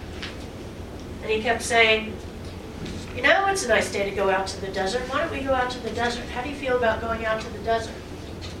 I think we're going to go out to the desert this weekend. How do you feel about that? Oh, the weather's nice. Maybe we should just drive out to the desert. Now, in the context of that, she viewed that as a threat, because the last time she went out to the desert, she got the tar beaten out of her. That was years ago, but it still had the same effect on her now as it did back then. So the references that Tom makes, the context is important. And the rule allows us to consider acts that are over a year if they're serious acts, if there's a basis to do so. But again, I think that they need to be alleged. I don't think you can just go back and as I know a lot of times they're in family court, I don't want to hear about their divorce and who cheated on who, and I don't need to hear all the details of their relationship. I want to get to the acts that are alleged in the petition, and then if there's a reason to consider acts over a year, I certainly will do so. Serious acts over a year are fair game, but I think they still have to be put in the petition. And since even with the new rule, it's still discretionary, can versus must, the only point we would make here is that just don't make it an automatic policy of yours. Don't announce from the outset.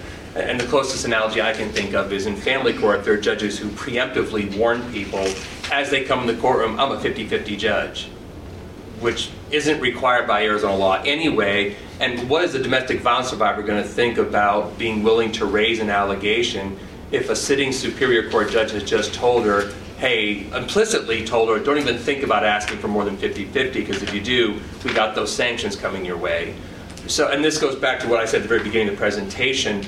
Remember what's roiling through their minds when they walk through the door to talk to you, because you may be the first person of authority that they've ever shared this with. And the thing, nonverbal cues, how you talk, do you seem disinterested, do you seem interested, concerned, oh, okay, when's the next case, it's almost lunch. They read on that stuff. And if they get the idea that you're not really interested in hearing about some of the more serious stuff on the spectrum of their ordeal, they'll check out, especially if they weren't sure that it was the right thing to do in the first place. So pick up the pace. You guys talked about definitions, so I'm unless you want me to dwell on this, I'll fly through it. But just bear in mind that if the plaintiff in your courtroom is coming out of a shelter, she's probably gotten an education from the shelter. Most of them have workers who talk about domestic violence theory, try to encourage them to show insight into what's going on, how they've experienced these things. So this is actually from the NCJ FCJ, National Council of Juvenile Family Court Judges. So colleagues, they have a manual talking, if this comes out of the bench book for custody, this is the sociological definition, if you will, of domestic violence. The one we would have you understand when you walk out of here today to arm yourself with knowledge. It obviously goes way beyond the scope of 13-3601, which defines criminal trespass or disorderly conduct. But that is a very real definition of the person that you're getting in your courtroom. I can skip over this too, because you have notes that you want to talk about. So I'll fly. We were going to talk at length about batterer behavior too. Batterers do like to deflect and minimize. It's a specialty. The best metaphor I can think of is water. It seeps into every crack it'll find, the path of least resistance. If they can find someone to believe their account here, try this. Is a protective order? Oh, great, I'll have a neighbor check. Oh, there's now a custody order? Then I'll ask for an exchange so I can try it this way. They are relentless. They don't stop. We probably all have different views about the effectiveness of batterer intervention. We've already heard one comment on it. I'll say this. I think it's really a grim outlook. I know there's a huge difference between anger management and batterer's intervention. I know she wants to talk about that, so I'll leave that alone. One of my pet peeves. But batterers understand only accountability. They really do. When they hear they're getting diversion, when they hear they're getting the shared parenting time, when they hear that the victim's backing up and getting something they want, they are scoring points. And I try to research this stuff as much as I can. I read articles from time to time, and I read one that I thought was really interesting, and it was a former probation officer who was also an attorney, and his point was that most batterers will only understand the combination of incarceration and a suffocating monitored probation, where they are immediately held accountable for things that they say and do that would violate a court's order. And so all of us have to arm ourselves in the system that when an abuser, especially an adjudicated one that we can see actually did these things, when they nibble at the edges, well, I'll test that and see if the judge really cares. Oh, the judge didn't care about that. Great, I'll try that, see if that works. Oh, good, she's all worked up, judge. No one's doing anything. Great, I'm going to try that and see if that works. And before you know it, they're calling the victim every single week in violation of the order, and no one cares. So, things that batterers like to say, this doesn't prove they're abusers. I have to keep reminding people, because every time I've showed this, people after the conference say, Tom, you're not saying that proves violence. No. But batterers do like to say these things in response to evidence that domestic violence did happen. And I'll speed through that. Every one of these, you've probably heard before, and every one of these came from a case that I've done, or at least once. If you want to talk more about this was at 4 in the morning a couple presentations ago. I have a batterer bingo chart with all the excuses they always come up with. A lawyer was on the phone with me telling me why my case was terrible, why the guy needed to have parenting time, and in the space of about 2 minutes, he rattled off about 7 of these. And I remember thinking to myself, my God, if we were playing bingo, I'd frickin' win $1 million right now. And I had a presentation the next week. So I did that because I was bored. Read a couple of those off. Yeah, it takes 2 to tango. I had to grab her arm to calm her down. Because everyone knows when you grab someone by the arm, they feel so much better, right? My new girlfriend and I get along just fine. Obviously, the problem wasn't me. Actually, I'm glad you asked me to read that, because the only other thing I'm going to say about this chart, and I'll put it back when we leave here if you want to come up and read it, but there is statistical research on this. The #1 witness for an abuser in any arena in court is the new girlfriend or the new wife. Okay. Not the parents. Not neighbors, friends. It's the new wife who comes in and says what a great capital fellow he is, and how they have tea and crumpets every day, and he brings her flowers, and it was that crazy bitch, it was all on her. I know how to be a good mom, and I take care of these babies, and we're great. And of course, 6 months later, long after the first case is done, then she gets beaten up, and then she has to go into court and hope that the next new girlfriend doesn't do to her what she did to the first one. So, anyway. Sorry, I'm blabbing. See how I blab? She abuses me too. We just need some mediation. She's using domestic violence as a trump card to win custody. There's a difference between coming into your courtroom because you thought it was the most efficient. If a survivor comes into your courtroom and she clearly wants to avoid family court and wants to put the kids on the order, she's following the path of least resistance. You can tell her all the things she needs to know about going to family court. It doesn't mean she's lying to you.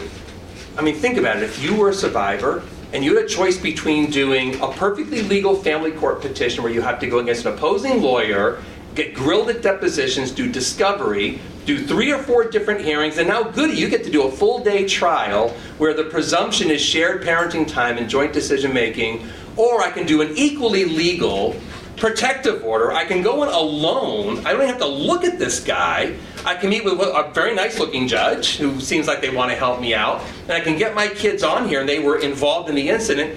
What would you pick? Doesn't mean you have to grant the order, but it doesn't mean that they're toying with you or manipulating you because they chose to come to you first. It's just on us to educate them. This has to be done this way. So, Skip. a couple more things that I've just got on my list that I want to touch on. First of all, just so many of you might not know, at the Superior Court, we've now expanded our ability to handle orders of protection more quickly and more efficiently. In Mesa, Mesa City Court they don't work on Fridays. So it's our Mesa CEF office was inundated with orders of protection. So we now help them out by video. We have litigants who are in Mesa, so they don't have to drive all the way down here. We see them by video. We see juvenile out at our juvenile facilities. They now have the equipment to have, if somebody needs an order of protection, especially those people who have those DCS juvenile combo cases that we so love.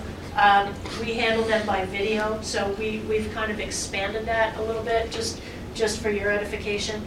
I just want to touch on a couple of things that are important to me that we didn't really have a place for in an organized way. But when somebody comes in to dismiss an order of protection, please have safety plans in your courtrooms. If you don't, please have them. And please make sure that you give them, they should not only get a safety plan when they get an order of protection initially, but they should also get a safety plan when they're dismissing an order of protection, because we want, that safety continuum is ongoing, as Thomas said. We want to make sure that they've got a way, they know that they can come in and get another order of protection if they need one, and that they have ways to keep themselves safe. And we also want to let them know that we may have a safety concern for them going forward. Charlie, thank you for mentioning dismissing orders of protection, because the last DV seminar I was at, one of your old colleagues announced that he doesn't dismiss orders of protection, and nobody called him on it. So please explain the best practice there. Thank you. Well, we don't have a choice. It says shall. Upon the request of a plaintiff, if we determine that the request is knowingly and voluntarily, it's not knowingly, voluntary, and intelligently criminal, but it's got to be a voluntary request, not being coerced by somebody. But we have to dismiss orders of protection when somebody asks us to. Now, the one qualifier that I will say is if they come together, I tell the person to come on a day when they're not together, because I find that that's coercive, and I've had them go outside. Yeah. So and that goes into my next point, which is you got to know who is in your courtroom. But the law says shall, so I don't think we have a choice in dismissing it. And but that's why I say please give them a safety plan and let them know that they can get another order if they want to. But no judge should be saying I will never dismiss an order of protection, because that's contrary to the law. Yeah. How about I've had a situation where victim had the order of protection. It was against her son. Her son went and hired a lawyer to contact victim, so he was having no direct contact to get mom to dismiss the order of protection. Is that interference with judicial proceedings? Well, that is a very good question. It's a great segue, and it's very troubling at the same time. And anytime you believe that a lawyer has violated the code of conduct that they have to follow, you can certainly contact the state bar. And I'll leave it at that for that lawyer, because that troubles me a lot. But that happens all the time. And that is a perfect segue to my next point, which is, as we started out saying, what can we do? One of the things we can do is make sure that our courtrooms are safe. And I had an issue, I had a situation.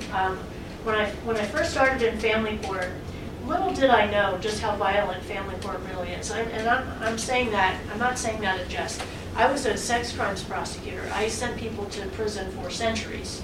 And I didn't get my first death threat until I was in family court. So, and it was from an order of protection case.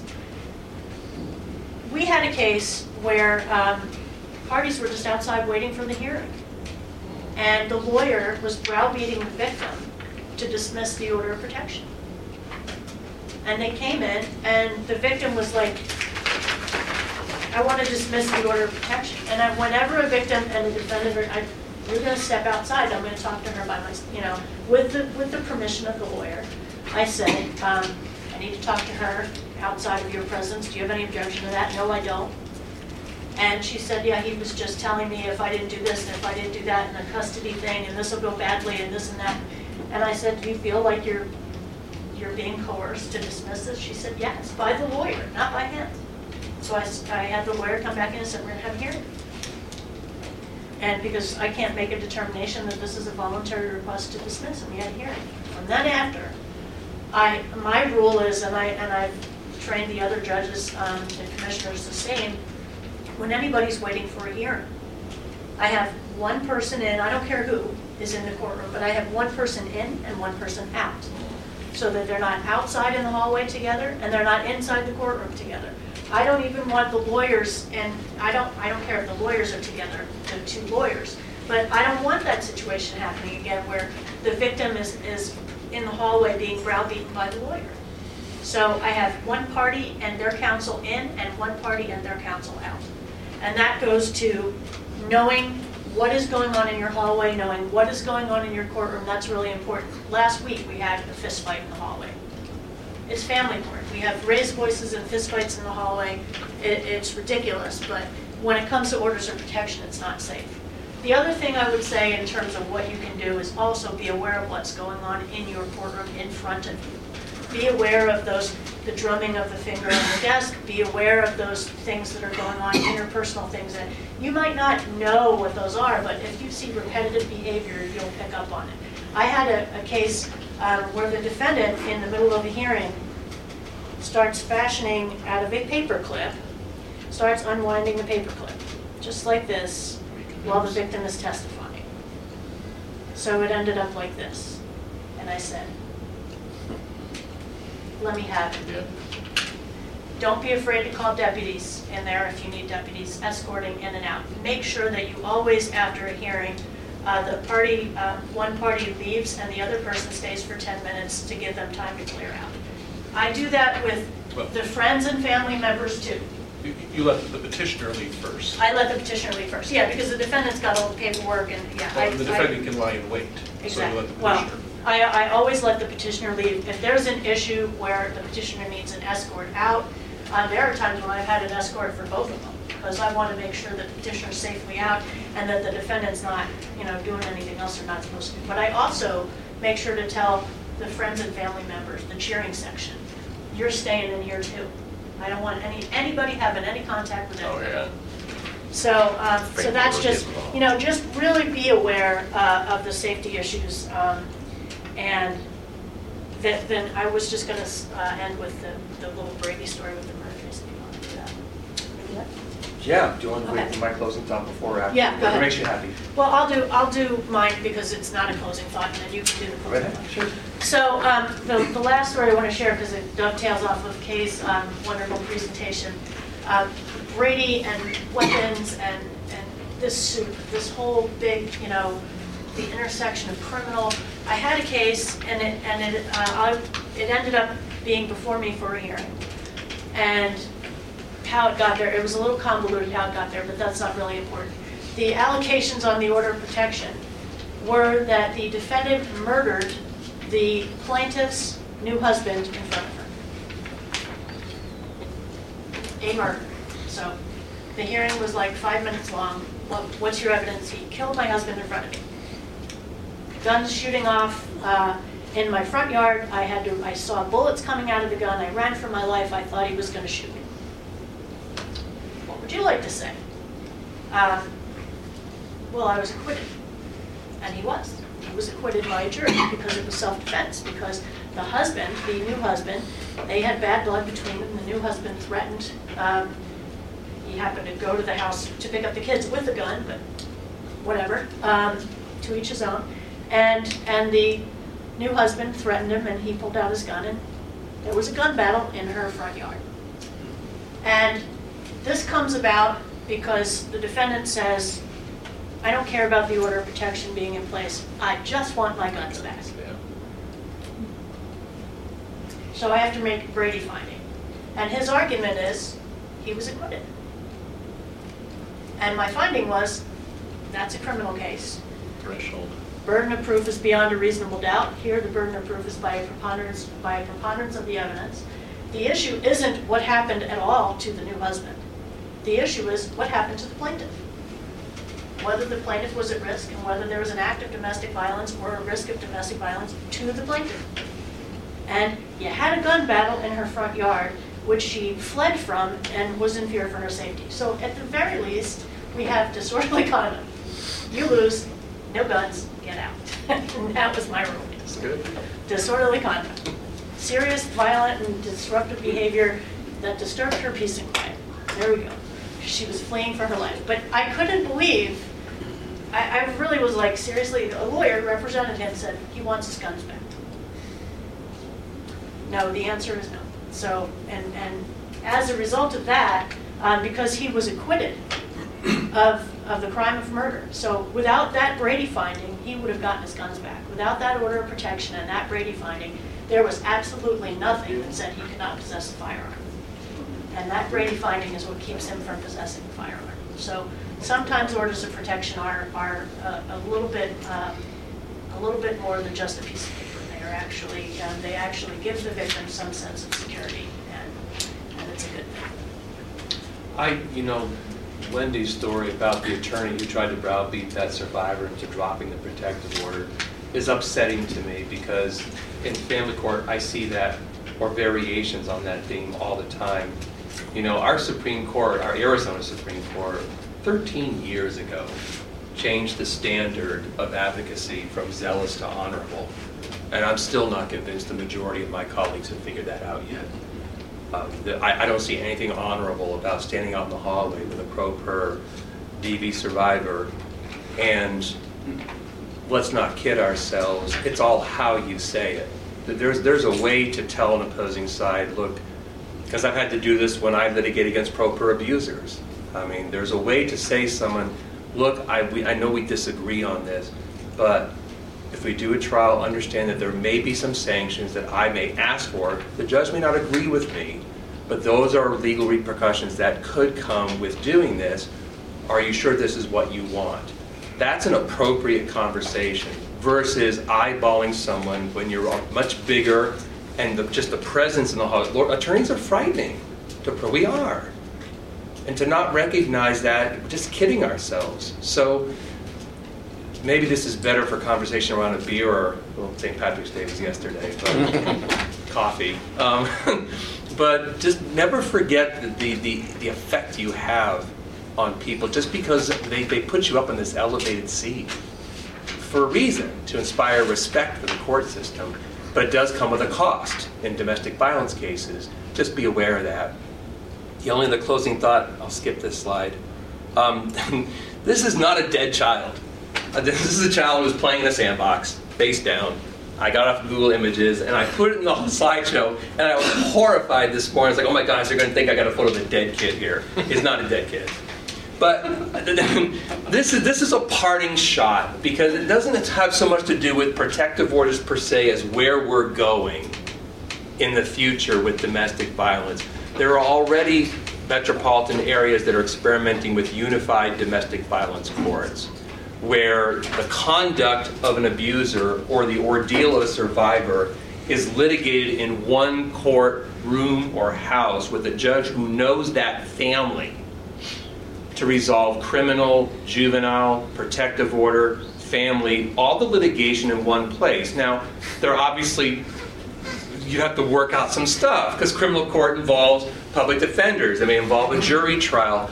But I put this up here because I frequently hear, and some of you may do criminal cases too, I frequently encounter this phenomenon where I will come down as victims counsel in criminal court or into protective order court. And I also happen to be the survivor's family court attorney. And the resentment coming from the other stakeholders in the room is palpable. And you'll hear them say, I have a sentencing coming up in 2 weeks where I'm victim's counsel. And I'm also her family law attorney. And the public defender is outraged at my existence. That I breathe air in and out every day is an affront to him. And then he stands up and says, well, we don't need these family law types coming into our court. This is how we do things here in criminal court, which is a wonderfully narrow outlook on solving the problem of domestic violence.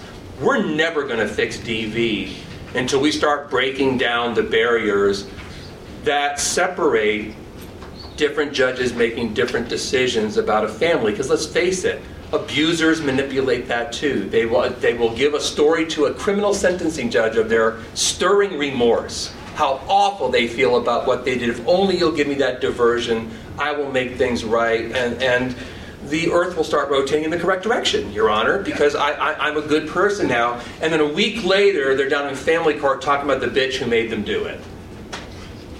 And I need some of that 50-50 time because she's mentally unstable and she fabricated things. And look, she made me go through that criminal case and my lawyer made me plead guilty. And I would have fought the case if I'd had a real lawyer instead of a public defender, et cetera, et cetera, et cetera. And never the two lawyers, never the two judges meet.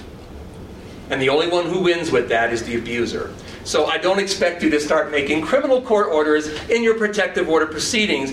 But when you read about this issue, when you start hearing people smirk or roll their eyeballs about, oh yeah, you tried to bring up a family thing in juvenile court and it's just ridiculous, try to keep it lurking in the back of your mind that maybe there's a reason why we have to change how we do business.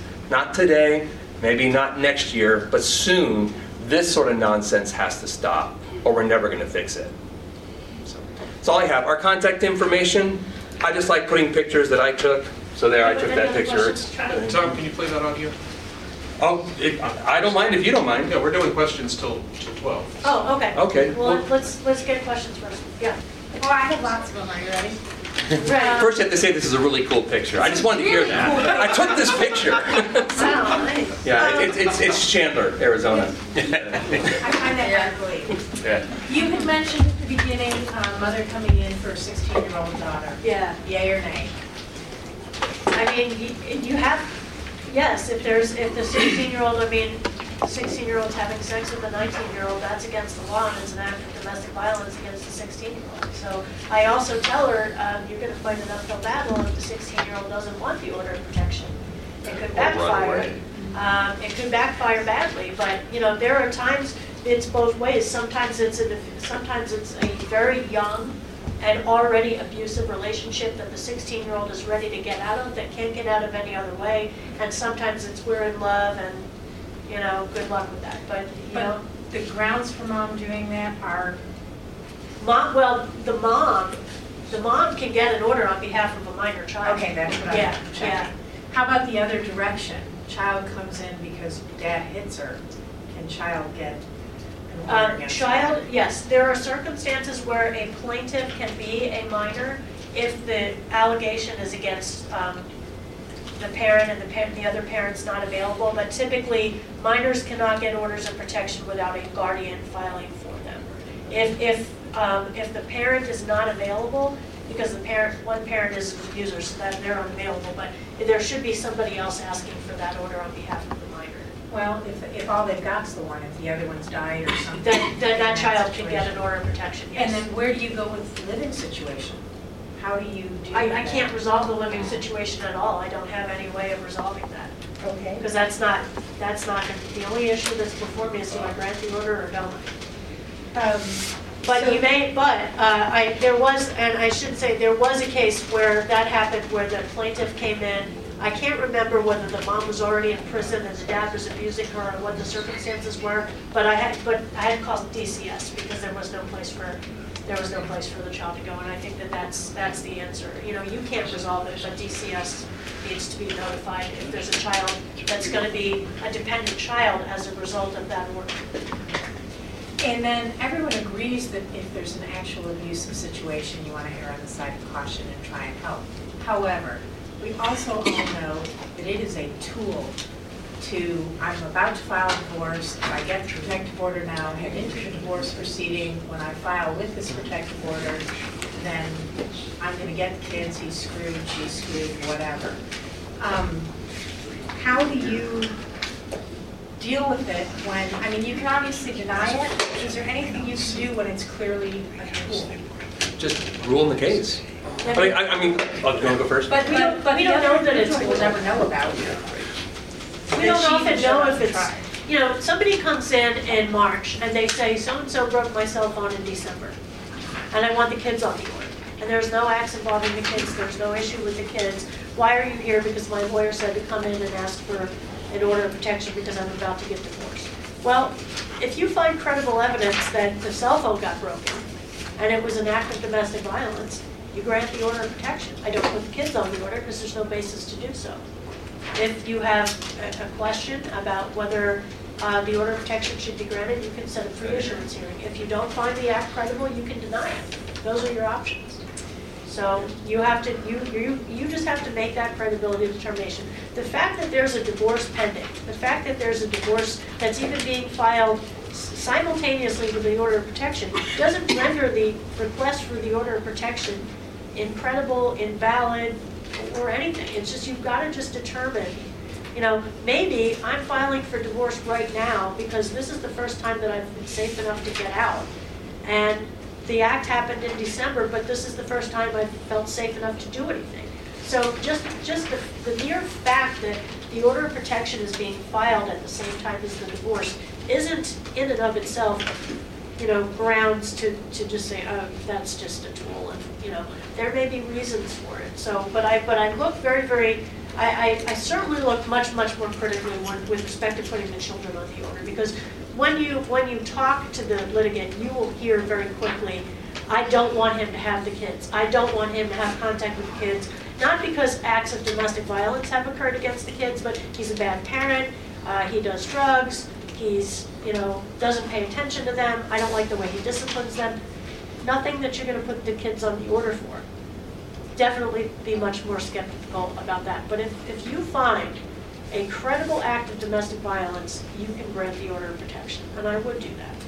Her answer? Go ahead. Yeah, I was going to say, her answer is perfect. I mean, we've all, I assume, just law of averages will dictate that at some point we will encounter a case where we think we know what's going on and it turns out that we were wrong. Which is why I keep going back to vote your conscience. And again, the answer was perfect. If the phone was broken, let her deal with the repercussions of the delayed report when she goes to family court. You know she's going to have to answer for that. If she tries to put the kids on the order and you know the kids can't go on the order, then you deny the kids on the order. She will have to deal with those repercussions in family court. I would just hate to see a situation where, because you believe she's inherently dishonest because of her timing without knowing her complete situation, that you decided to discount her credibility, denied the order altogether, and then turns out she was telling the truth all along. Because a batterer will use your decision in family court as evidence that there was no DV, even though it's a completely different standard of proof, completely different disclosure rules, different everything, because batterers are like water. They look for any angle, any seepage, any erosion, anything they can do to break down a survivor. So no one likes being taken advantage of. I mean, when I'm covering a docket and I see someone that I think is using my court as a way of getting them around, I'm not happy about it. But if I think the allegation's legit, I grant the order. And then if people want to make fun of me later, make fun of me. I don't care. How about allegations of sexual abuse that maybe against a child or something that someone says, no, I would never report this to police. I don't want to go through that, but I am using it for the order of protection. I think if there's an allegation of sexual abuse against a child and somebody's not willing to call the police, then DCS needs to be involved. Right. Yeah, that's any, you know, I had one where, you know, the grandmother came in. Well, the mom it was another 16-year-old, 18-year-old situation, and grandmother came in to get the order, or, well, the kid's mother came in to get the order of protection, and then she came in to dismiss the order of protection. She said, well, it's making it difficult to see my grandchild. I'm like, well, what the person in the middle is a 16-year-old daughter that you said was being beaten by this 19-year-old or 18-year-old boyfriend, who's the father of the baby, now the grandchild. And orders of protection are designed to keep someone safe. So your inconvenience in seeing your grandchild is not really my issue. And I call DCS because I'm like, you know, nobody's protecting the 16-year-old. And let them do what they're going to do. But I don't call DCS often, but if there's an issue like that, you know, if there's somebody that's not willing to report child abuse, that's something DCS needs to be involved with, I think. We have some multimedia for you. We weren't sure we'd have time, and Charles asked me to kick it around. Want to wait on that? Yeah. Before we get to that, someone asked the question about prior dismissed orders. Yeah. And that is directly answered by RPOP 19, which says prior dismissed orders are not considered. A judicial officer must not consider the number of times a protective order has been dismissed as a basis for denying a request. Basically, you just look at the petition before you and rule on that. So that's directly answered by the rule. Yeah. This is 11 minutes long, so I'm going to keep our oath that we would get you out of here by noon. I play this in trainings all the time because I think it's an interesting exercise, and I think you'll like it. It's a series of recordings that were left on the phone of a woman by her estranged husband. They were married at the time, but living apart. The calls, you're getting a greatest hits version here. There were several hundred phone calls over the space of about 3 or 4 months. I pared it down to a selection because I didn't think that Charles would ever let me play 8 hours of phone recordings here today. But I'm going to give you 11 minutes, and when I do, I want you to be asking yourself really this question. Based on these recordings, would you give the survivor, like survivor, I mean it's phone calls, would you give her a protective order? I ask other questions in different arenas with different people. My question for you, when you hear this, 11 minutes, would you grant a protective order to this woman? Her name's Sam. She gave me permission to use this for training. If she came into court and said, here are the 11 minutes, would you please give me a protective order? And then in whatever time he allows, we'll chat about it. So here we go. The other thing we want you to do is your evaluation while you're listening to this, and leave it on that back table. Thank you. Or I'll fill those out for you, and you can just put them up here. All 5. No, really? Okay. Next message sent on Sunday, April 5th at 8:27 a.m. Well, yeah. Well, I'm not having a great day. I'm not having a great morning. Just thinking about some of the things that you said to me last night. I get a chance to talk to you. Well, it's 8:30. If you stayed up all night with that chick talking shit, then you're probably still sleeping. Call me when you get up. End of message. So this is how you want to handle this? You want to ignore me? And, you know, I don't know, further torment me? It's not acceptable, Sam. And the way you're dealing with me and the way you're treating me after 10 years of marriage is absolutely unacceptable. And it's not about how quickly you can get the papers and I'll just go away, because I can't. It's not how it goes. You know, I'm not okay with it. And you need to wise up. And it's not okay. So you need to call me. End of message to sent Thursday, April 23rd at 8:46 p.m. Arizona time. Next message. You need to come over right now. It's 8:45. I know you're a real busy person selling clothing and everything else and just forgetting about the 10 years of marriage that we had. But the fact of the matter is you need to come over here right now and talk to me. End of message. Sent Thursday, April 23rd at 8:51 p.m. Arizona time. Next message sent on Thursday, April 23rd at 9:12 p.m. Yeah, I'm having a great day. This is great. I know that you're not home. I had somebody knock on your door, in fact.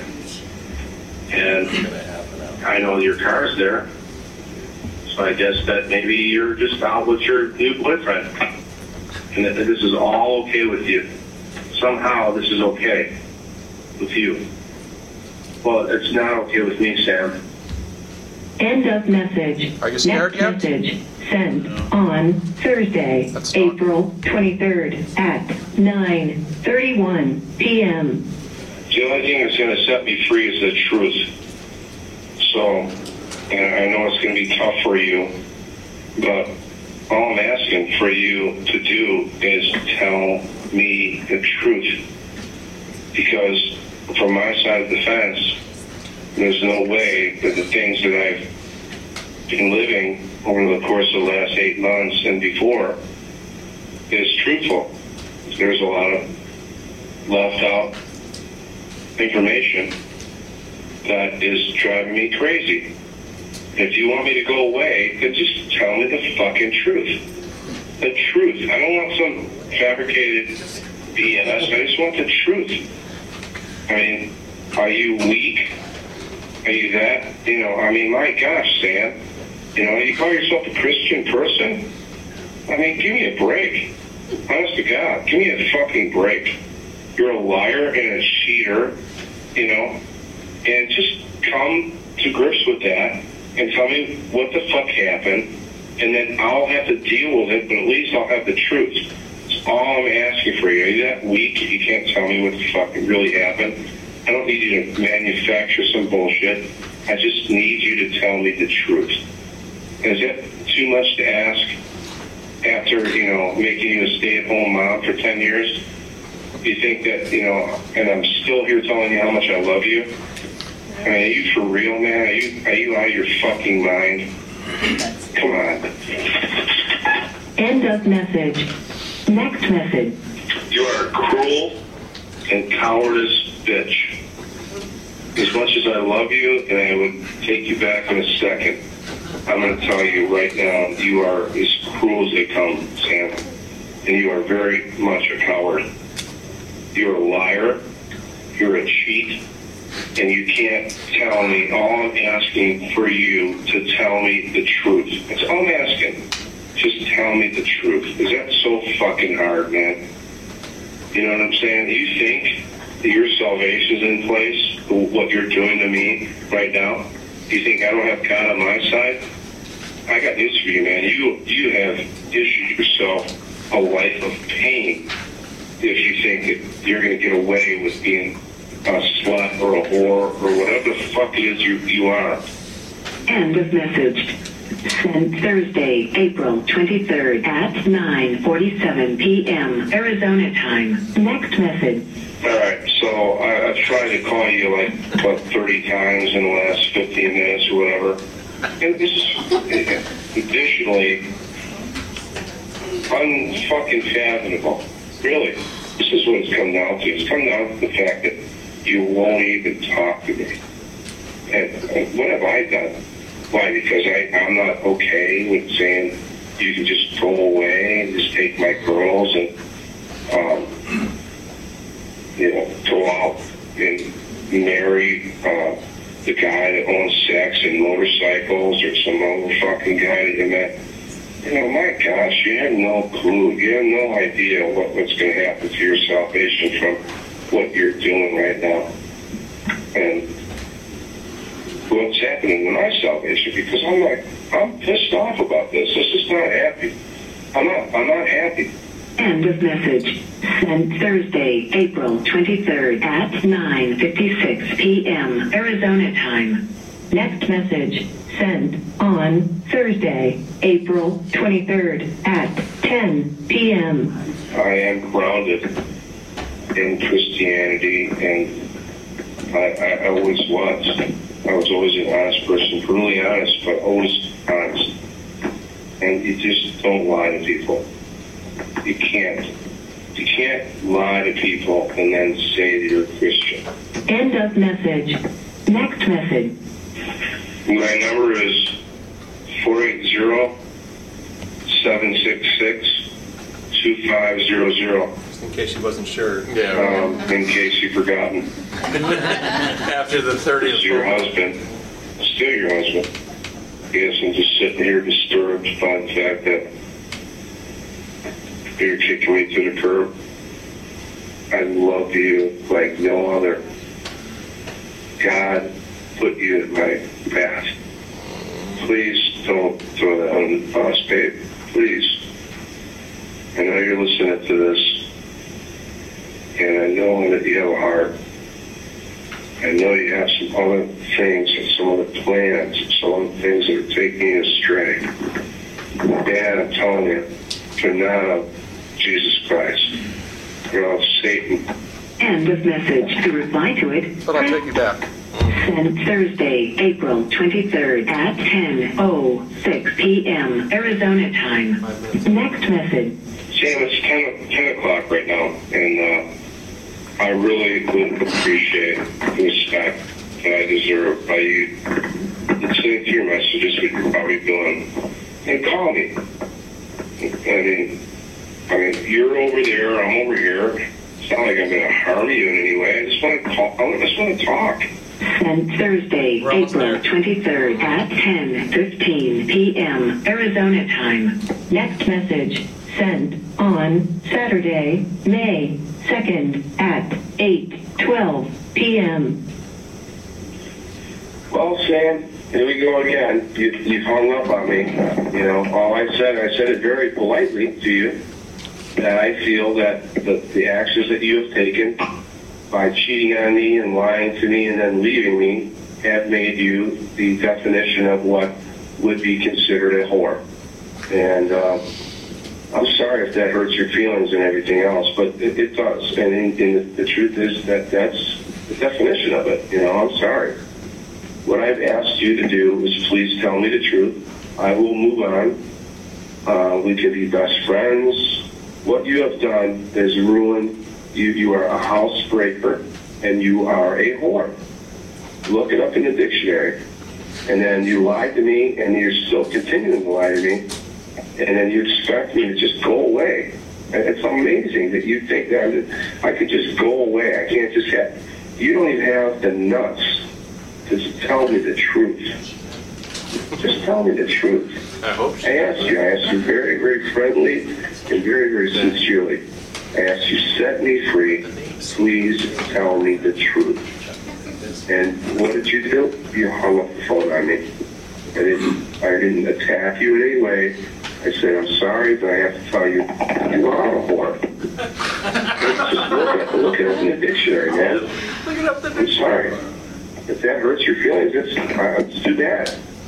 It hurts my feelings that my wife's a whore, okay? End of message.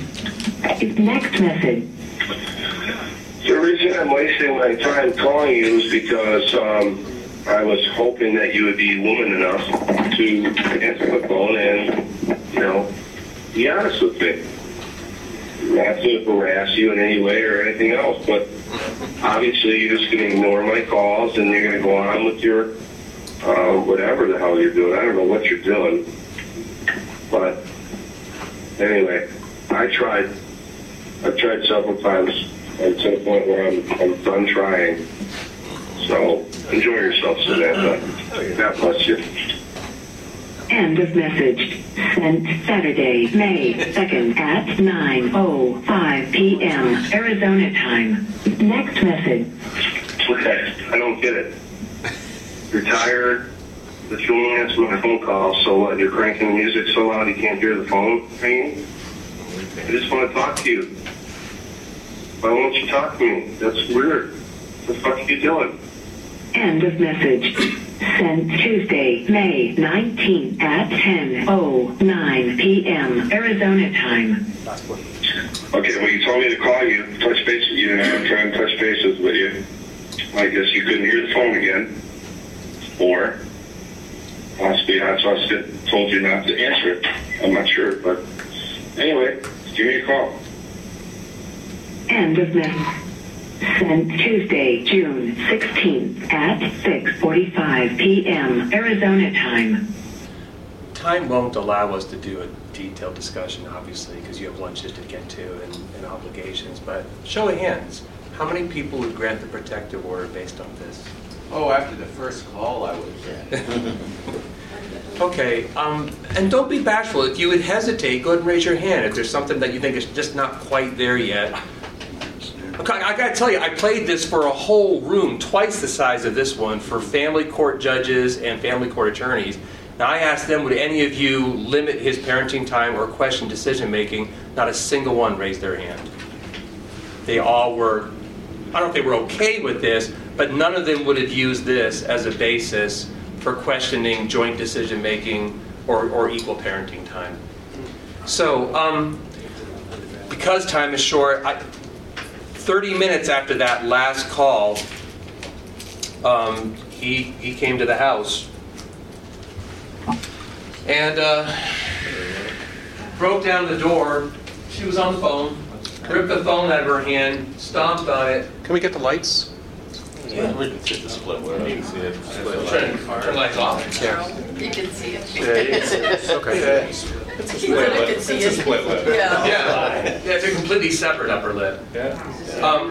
He hurled her face first into one of these, a corner of buttons in the wall, split open her entire face. She had 42 stitches.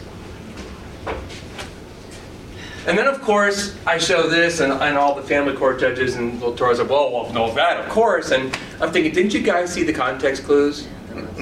Did you really think this was someone who was going to be able to be a joint decision maker and co-parent?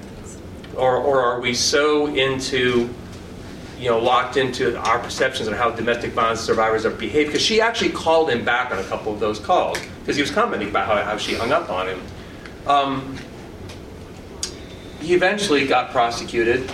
Eventually went to prison on probation. He got probation. Went to prison on a probation violation.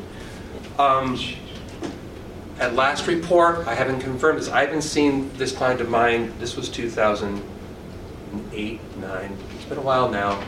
The last report I heard from, I was her victim's counsel in criminal court. A coworker of mine, CLS, handled her family court case. The rumor was that she had gone back to him. So, I don't offer that as a way of sneering at her. I offer it so that we can all get together and understand that this is complicated stuff.